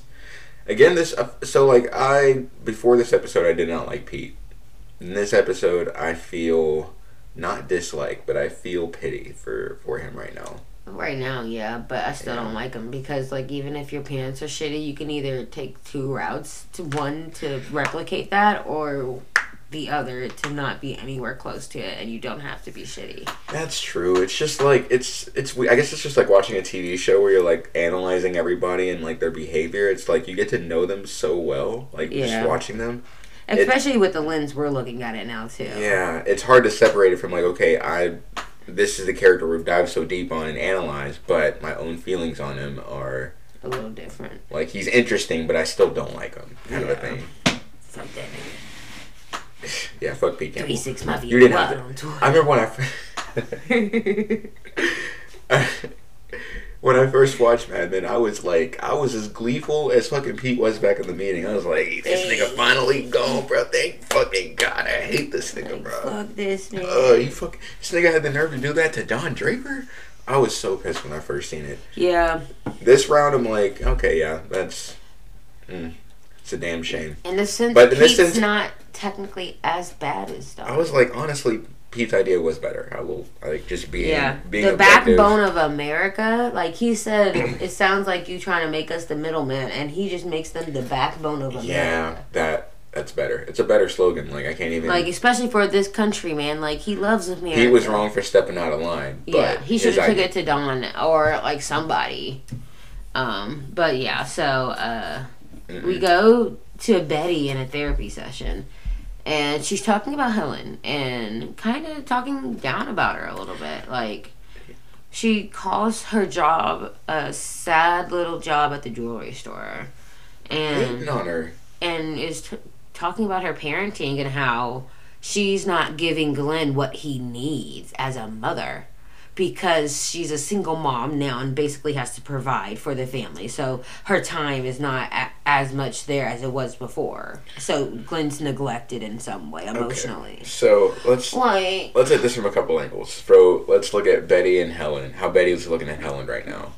It's definitely I feel like Betty's projecting a lot. She's talking all this like Helen's going through. Oh, she's so pitiful. She has this dusty ass job with this she's jealous of me and my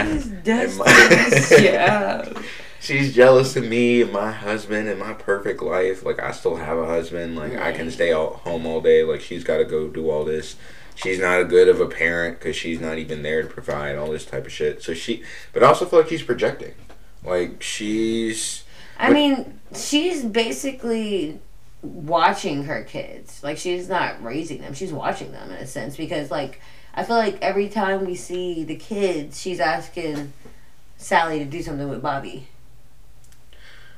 Yeah, so she's kind of throwing stones from a glass house as far as the parenting goes. Yeah, but she also mentioned she thinks that Helen's jealous of her. Like yeah, she did. I feel like... But I don't feel like Ellen portrays that. I don't feel like she portrays jealousy. That's why I feel like Betty's really projecting, because I'm not really getting that. I think Helen... If anything, Helen pities her, but I think because what Helen went through, I think she can kind of see maybe pieces of that showing in Betty's puzzle. It's like your time traveling person in the future comes back and like pities the old you kind of a thing. Like, oh honey, I know exactly what you're going through.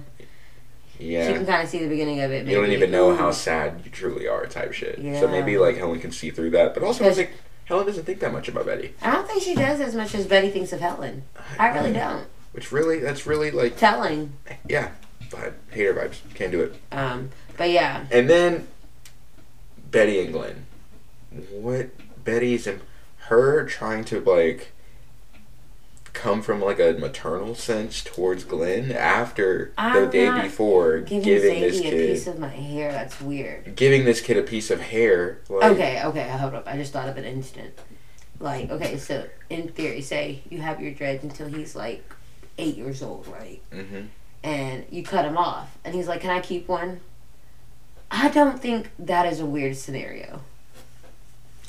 No, because I was as his father. There's not really. It's more of like. But see, she's trying to come from a maternal angle, and I what she did was weird. But this scenario, I'm saying, I don't find that weird. So maybe she's trying to talk her way into it being maternal, because maybe she did sleep on it and kind of felt weird.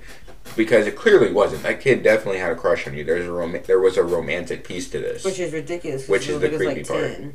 Exactly, like he literally had a crush on you. He walked in on you in the bathroom, and you enabled his crush. You're enabling his crush, and then trying to pretend like it's coming from a mom point of view. Like, oh, he's doting on me because you don't dote on him enough, or like, oh, he doesn't get enough attention at home. Maybe that's why he's latching on to me. No, he's latching on to you because he thinks you're pretty, and you gave him some of your hair. He's like, oh, she likes me too. Like, he's a kid. Come on, bro. Literally. I got a secret romance, ooh. But, yeah, Betty was a weirdo for that shit. Gross. Yeah. And it was just how she said she's not giving him what he needs. That just... It made my skin crawl. Ooh, that was a weird line. That was a weird line to use. Like, that's what she said. Yeah, that's literally what she said. That was... Made my skin crawl. Betty, this was not a good episode for you. Like, it really wasn't, man. But we jumped into the office, and Don and Roger are going to see Cooper. Don't really know how the information passed to Cooper that Pete was fired. I don't know if they told him, if somebody else told him. Yeah, either Cooper like a... knows that he has been fired. I would have to imagine they don't have to go to him for every firing thing. But I feel like maybe one of them did tell him, just because, like, remember they said that Pete had to be on a certain campaign, and, like, he knows Pete's name, you know? Right. I think so. Maybe that's why someone told him. But they take their shoes off before they walk in his office. So you notice that Roger, like, his height drops like 3 inches when he takes his shoes off. That is so ridiculous. Nigga has lifts in his shoe. That is so ridiculous. And I didn't even notice until you said something and we had to rewind. He literally goes from like 5'10" to like 5'8", like immediately. It's so funny. He's ridiculous. But yeah, so they go in and we get a look at Roger's office. And I'm sorry, not Roger's office. I mean Cooper's office. So they're at Bert Cooper's office, and it's a really Japanese vibe. Really Oriental. Asian. And it looks nice though. Like he's got the sliding doors. And he had a bonsai tree in there somewhere. Like a Japanese war suit in his freaking office at work. You know he had to like. And art's all over the wall. You know he's rich enough just that he just bought some armor. Like. I have to assume he has one at home too. There's no way he's got his only one piece of armor at work. But yeah, they basically, he's like, yeah, I heard about Pete. And they're like, yeah, he had to go. He overstepped boundaries. We have rules. And he's like, yeah, I wish I could agree with that. Yeah, Cooper kind of puts his foot down. He's like, do you know who his family is? And Don hits them with the zinger. I know they put out a mediocre product, but besides that, nothing except they put out a mediocre. All right, Don, that was a good one. You made up for it. Listen. And basically, we learned that Pete's family has a very high status in the world of rich white people. So Pete's mom, her maiden name is Dykeman. I'm childish. I'm sorry. Go ahead. I forgot what her name was. And the Dykemans are apparently a very old, very influential family. They used to be wealthy, maybe not anymore, but not their as much as they used to. Is like better than wealth. Apparently, their influence is like across the the rich white people. For real, across the entire upper class. I'm mad his mom's name is Dorothy though. Dorothy. They used to own a lot of Manhattan back in the day too. Yeah, they owned everything north of 125th Street. As a Kentuckian, I have no idea what that means, but I'm gonna assume that's over half. I mean, I don't know how numbers go, but 124, it has to be like 2/3 of the way down. I don't know. Maybe it's parallel. No idea. But and so they're so well connected that Bert's basically like, it's gonna hurt our business if we fire him, because if everyone hears that we, fired the Dykeman's son, then they're not gonna work with us, and we work with a lot of rich white people. That's gonna ruin some of our networking with all these other rich white firms. And then Don basically gets in his baby boy feelings, and he's like, "Okay, so you value him more than me." Yeah, and Bert's like, no, like you gotta play the game, basically. Like if you're gonna be up here with us, you gotta play the game of the rich white people. And he's like, look, Bert is the one word I could use to describe Bert is pragmatic. Yeah, he's been in business this long for a reason. So, did you notice that actually he's been in so long? He knew Roger when he was a kid. Oh, that's crazy. So this guy has to be at least like 20 years older than Roger. However old Roger is. Yeah. So Bert, I'm thinking maybe Bert has to be old. He must be like late 60s. I'm thinking like 80s. No, because how old do you think Roger is? I thought Roger was like maybe in his 50s, because Don's in his 30s. I think his hair is grayed out. I know, but like it's also. He's also an alcoholic and a veteran. I wonder if I'm thinking Roger's like 60. Sorry, y'all, for the cookies. Yeah. So. Don's in his 30s. Roger is 50s or 60s.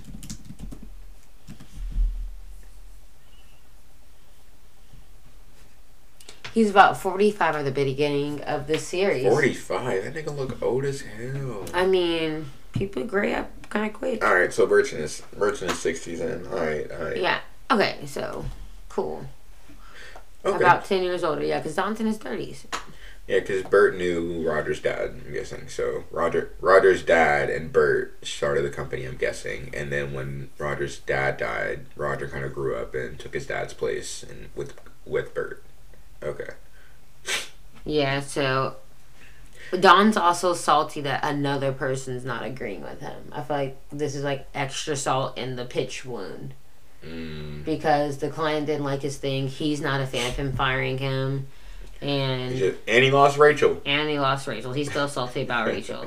He's just extra salty this episode. He's been going through a lot these past couple episodes. I'm like, damn. Showing that he's kind of a shitty person, but it's fine. Well, so we cut to Pete's office, and he's just sitting on his chair. No, he's on the couch, slumped, on his couch. Very sad. You could just tell, like, how am I going to tell Trudy? How am I going to tell I feel like that was his literal thought when they walked in, like, how am I supposed to be Then they storm in, and this was brilliant. One of the best parts. So Roger starts yelling at him in his real military voice, where he's like, he said, "You were out of here. Bert Cooper was on board. I was on board. And the only reason you're still here is because of this guy." And he points to Don. Don freaking Draper saved your freaking life. So what I'm going to need you to do is follow everything this nigga says from here on out. He saved your ass. He's like, and he is jump, your savior. You say how high. Do whatever he says. You were in his debt. Do you understand? He saved you. You only have a job because he had a change of heart and pleaded to keep you here. Like, he's funny. And Peach and Don's kind of looking like, yeah, definitely that's what didn't know happened. about that. And that just kind of speaks to how that's Roger. Like, I'm gonna try to make your job a little easier. Yeah, that was a good management move for Roger. Yeah. He kind of he turned it over just to because he couldn't make Don go with his tail between his legs. He's his superior. Yeah, he couldn't. So have he Don just kind of flipped the script a little bit to help him, and then also unfire him. It was very smart. What did Pete said something real cheesy. He said, "I won't fail you, Don." And Roger's like, "Oh my God, don't ever say that." He just storms out. Wait. Which I love Roger. I love Roger. Everything he says is gold. But now Pete is indebted to another person. He's indebted to Don. He's indebted to Don, and he's also, weirdly enough, he's indebted to his family. That's what I'm saying. Another person. Yeah, he's indebted to his family and her family. Because he would have been fired if not for his name, which is funny because it calls right back to what his dad said about gave you your name. We gave that to you, and he doesn't even know it saved him, and I love that. Like, literally, his mother's name is the only reason he's still at this job. I wonder how. It's kind of funny because I bet that his mom doesn't treat him as bad as his dad. Like, do you think that? No, I think she's a pushover though. Yeah. I think she gets steamrolled. Is she kind of like Betty a little bit? I feel like Betty might say something about Don being a dick if he was a dick like that. I don't think he'd let him be a dick to Sally not like that. I like Bobby. But I think she'd let some things slide. I definitely do. But now, Pete's indebted to another person, and we cut to Don and Roger in Don's office or Roger's office? This is Don's office. Okay, yeah. They're just drinking. Yeah, they're just drinking and talking and shit, and Roger's like talking about how his generation don't know how to like let loose a little bit and like just enjoy drinking, and that they're all licking some imaginary wound. Age like wine, dude, and generation bitching about the next. Like, if I have to hear another thing about millennials or Gen Xers or Gen Zers, like, bro. And Don throws a little zinker to Roger. I was like, I mean, I'm just not as comfortable with losing control as you are. And Roger looks at him for a good 5 seconds and says, "Excuse me?" And put his foot in his mouth because he's in his feelings. That's what Don did. So. Yeah, what was that in Game of Thrones when Arya says that one thing and Tywin's just like, "Careful now, girl. I enjoy your company, but be careful." I don't remember. That's iconic. That's not in the books either, so it's not fresh.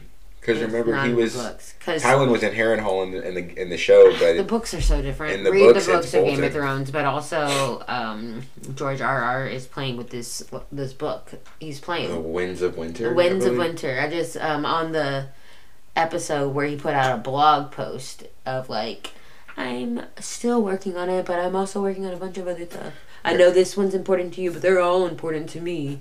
And that's why I'm taking for fucking ever, but I'm still working on it. Okay, so maybe you pause on the other shit and finish what you started, but, like, that's a whole other podcast.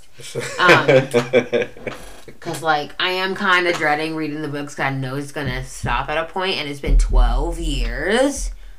12, almost 13 at this point. Shit. For real. But anyway. He tells him that you might get yourself in trouble competing with Campbell. So, like, just, like, chill on him, bro. Yeah. Stop showing your hatred so outwardly. Yeah, like, chill out on Campbell. He's not the threat you think he is type shit. Like, let it go. Yeah, I don't really know if it's literally just a power thing of why he's so annoyed with Campbell. Because, like, he is annoying. Don't get me wrong. But I'm just, like, you're really doing a lot. Kind of, Don. Yeah, I did notice they had this in Don's office. They had this little like teapot that like when you put the top up, it was like a cigarette holder that spiraled out. Oh yeah, that was pretty cool. I want one of those. Yeah, I would actually buy one of those. So like, can I Google that? Like, can I get one? Yes, we're gonna old tiny. We're gonna find it on Etsy. Cigarette holder. No worries. But then we cut to Pete's new apartment. Yeah. Back with Pete and Trudy. And again, I just want to mention they have an entire maid's room in their apartment, which is ridiculous, in Manhattan. Like a maid room? What? So, absolutely ridiculous. Trudy's parents come by. It's like a little house party. Trudy's parents are there, and then a couple of neighbors stop by too. And yeah, which is weird. That did not age well. I don't think. At least not my neighbors. Don't come to my house. I think it depends on the neighborhood, I guess. Like, well, it seems like this apartment complex has like some kind of like homeowners association in a way. So they mentioned, the woman mentions there's like a co-op board. So I think this apartment is like a co-op. So like they split the rent of the entire building, or something like that, or like. Pretty much, yeah. So they basically, all the co-opers, they buy into the building. So and since they buy into the building, they own a piece of the building, so they can live there. And like they all share like the maintenance, they share the mortgage, or if there is a mortgage, I don't think there's a mortgage, but they pretty much share all the costs associated with the building. And it's pretty much kind of like a HOA. Like they kind of get a little bit of control. Like you. Well, I'm figuring that it is because, like, it has to be a mortgage, right? Oh, you found it. Cute. It's on Etsy. Yeah, I would totally get that. I'm sorry, I had to go see if I can find it. Etsy, it's sold out. Damn, broke my heart a little bit. Well, I know what it's called now, so. A vintage cigarette roulette dispenser. It's pretty hard. So yeah, they keep mentioning the co-op board. And they bring up that one of Pete's great relatives was associate or something of Isaac Roosevelt. Like they knew Isaac Roosevelt. Yeah, they were. All the neighbors were like, "Oh, we have a Dykeman in the building." How exciting. That's how famous his mother's name is. Like I'm gonna say famous in New York. It is. Yeah, like their family means over something. That name. So the family history is super important in this society, and Trudy knows it. Trudy is made for this society. She knows. I think she knows more about Pete's family than he does. He does, for real. She's like, "Oh, honey, tell that story about the do." And he's like, "You tell it so much better." And she's like, in her head, she's like, "You're right," but I'm acting like I can't. She's like, "I think I remember it was this," and she tells it flawlessly. So Pete lets her like walk off with the neighbors, and she's telling the story of his great fucking relative, and he's just staring out of his window at this beautiful view of New York at night. I know. I would kill for that view. Like, I just want it for like a couple nights. I'm not trying to live in New York. I'm really not. That's not on my bucket list of any sort. I do not want to live in New York. It's been like that, like those, like every sitcom starts with like the small town people going to New York. Yeah, but like I'm not really trying to do all that. She says, I found myself already. I'm good with who I am. I'm cool with improvements, but like I'm not really trying to have to uproot all of this. I don't know. Is there a New York office? Like, I'm just kidding. New York could be. Listen, I've never been there, so exactly. How you want to move somewhere you've never been? But yeah, Pete's had a hell of a few days. Yeah, talk about a roller coaster. He been through some shit, a lot this episode. But yeah, that's how the episode ends, with him staring out at the beautiful view of New York City at night. And yep. So we end episode 4, New Amsterdam. So I got some trivia for us.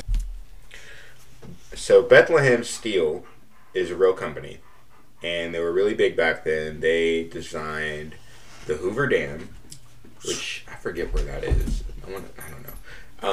The Golden Gate Bridge in San Francisco, and the Chrysler Building, which I believe is in New York. So real company. They definitely, backbone of America is definitely overcalling it. Or pretty accurate. Another piece of trivia: Chris Alpert, who plays Pete's dad, did a hell of a job playing a shitty dad.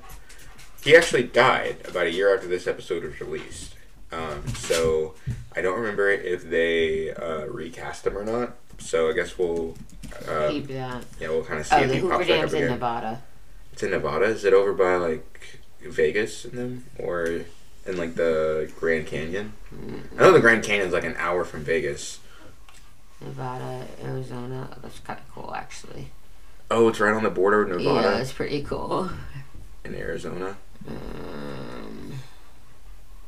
Where is that? Yeah, keep scrolling. I know, right? Like, dang.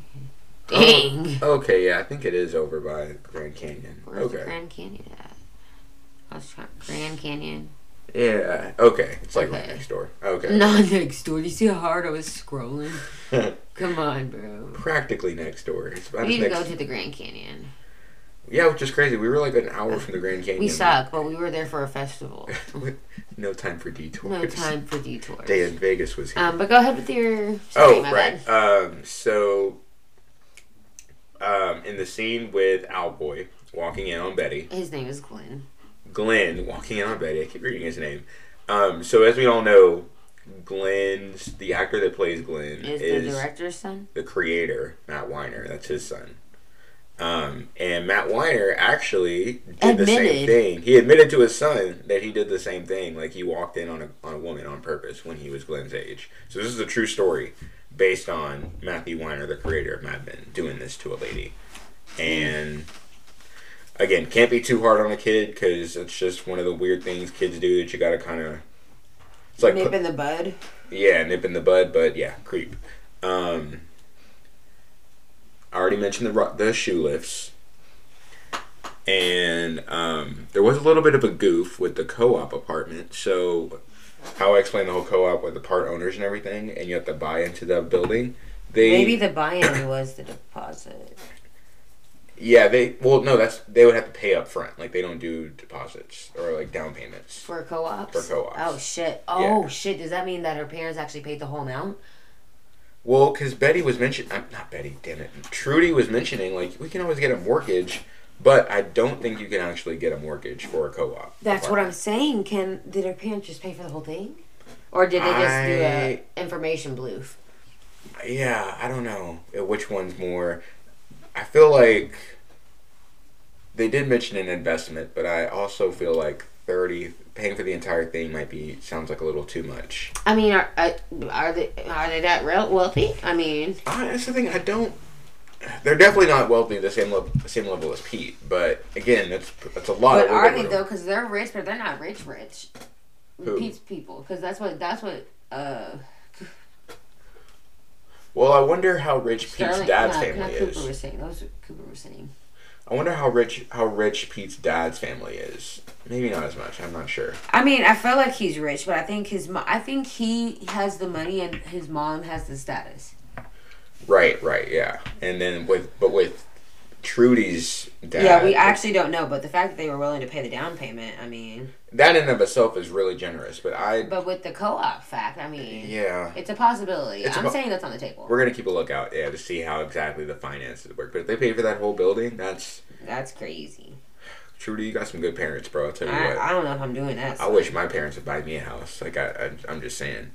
And then, actually, so, this is some real interesting history about the title of the episode, New Amsterdam. So, back before the British, New York City was actually owned by the Dutch in the Netherlands. So, it was the original city was actually called New Amsterdam. And the Dijkmans were they were a real family that migrated over to New Amsterdam from the Netherlands. So when Bert Cooper was talking about how the Dijkmans are an old family that's been here a long time and owned half of New York, he was talking about they literally came over like as a rich Dutch family and bought the land before it was even New York City. Yeah. Like they owned Manhattan before the British even came by, before it was even New York City. So they're older than New York City itself. That's crazy. So it doesn't... That would explain the hype that the neighbors had. Like, I can't believe we have a Dijkman in the building. Literally, literally like the oldest family in New York, almost. I mean, literally. I don't know if they're the oldest, but if they're one of the oldest or the oldest. But I mean, they have to be top 5. Their influence makes complete sense now, and it also why the episode is called New Amsterdam. I feel like it's a reference to not just the family that, like Pete's family, the one that saved his career from going under the toilet, but it also kind of represents that old money feel that Pete's been struggling with. Like he wants to build it. He wants to build his legacy by himself versus having to depend on somebody. Yeah. Like he doesn't want to. It's almost like he doesn't want to use, he doesn't want the leg up or something. Yeah, because he didn't want to ask his dad for the money. He really kind of just did it for Trudy. Yeah, Trudy kind of pushed him into doing that. But then he did get pissy about him not doing it, though. Like, you guys never do anything for me. Yeah. It's real. He has a very complex relationship with money and his family. Yeah, I don't know. I wouldn't know what that's like, but yeah. Poor Pete. I know that he's we generally say fuck Pete, but poor Pete. But yeah, so next episode is... Well, we still got to do... What do you think was the best scene? Oh my goodness. I can't believe I almost forgot that. Best scene is when the second part of the pitch, where Pete pitches. Well, Pete's idea gets thrown out, and then he gets fired. The firing scene? Yes. I think the better scene... I do like that scene. I think my favorite... I know what you're going to say. Go ahead. Yeah, it's literally the next one where they hire him back. Yeah. I was debating, but, that was the catalyst for the rehiring, so... True, yeah. I just feel... I really loved how Roger just kind of stepped in, planning, all improv, just listen, you were out of here, buddy. You were gone. He's so serious. Okay, and then... Who was the MVP of the episode? MVP of the episode. Who was the maddest VP for Mad Men? I'm gonna start saying that. Trudy. She got her way. Trudy the MVP, yeah. Trudy got her way. She got everything she wanted. She was. See how happy she was when she was telling that story. She's made for this life. Listen, she's down to be trophy wife, and she weirdly has a trophy husband to go with it. She's hyped. This is what she's been waiting for. They're both the trophy. She got to take him out for lunch. She got to show him the house. She got him to ask his parents without her knowing. He actually did. She got her parents to pay for the down payment, at least. Mm-hmm. I'd honestly have to give it to Trudy, too, because I can't. We're in agreement here. Yeah, we agree. Is agreement's a word? I don't think so. We're in an agreement. Agreement, yeah. Agreement. Throw it in the vault of my messed up words. What was the other one? Analyzation? No, that's worse than what I said. Analyze. But yeah, so next ep is... one last thing, sorry. Oh, wow. Rate the episode. Maybe I should, look at it, Come on. This episode, see, Betty just kind of fucks with the rating. She does. The scenes with her were uncomfortable. Does that make it good though? I don't know, because it definitely made my skin crawl. But like Joker made my skin crawl, but like in a good way. Like, ooh, it evoked an emotion for me. Ooh, that's good. I don't know. I'll give it a 7. I'll give it a 7 too, because Betty was just weird. Betty did throw me off. I'm not gonna lie. Betty was just weird, but Trudy and Trudy the kid, was the Glenn also, he throws me off. Like every time I see him, he's just into some shit. Yeah. You don't like his face. It's fine. I understand. It's a child. I know it's a child. Yeah, like, I'm trying not to be hard on this kid, but ooh, I think they did something extra to his face. It's like an uncanny valley thing. Like, it's just petty of us. We're adults here. Let's chill. I think Xavier's getting me sick. Oh my god. Oh my goodness. Ugh. But yeah, so next episode is episode 5. Episode 5. 5G. 5G. Speaking of 5G, did you see that emergency alert thing? What was that? It was like at 2:20. And this was, so at 2:20 they were sending out an emergency broadcast through the phones. And then here, the conspiracy theorists were like, oh, they're going to broadcast waves at that time to turn every person who was vaccinated into zombies. I'm a zombie now, actually. So. I know I was waiting at like 2:20 when it happened. I'm just like. It started early, so it scared me still. For that first 5 seconds, I was like, ooh, I kind of want to be a zombie so I can not pay student loans anymore. Not pay student loans. But yeah, so we're at 5G and. Yeah, we'll see what happens. 5G.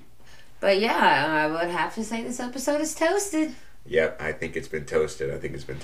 Wow, the timing is crazy. The time is crazy. Ooh wee. Look, I'm still on the kind of fuck Pete Campbell camp. Yeah, because there's no reason to be a dick. There's really not. No reason to be a dick. That should be our tagline. No reason to be a dick. Honestly, it's pretty good.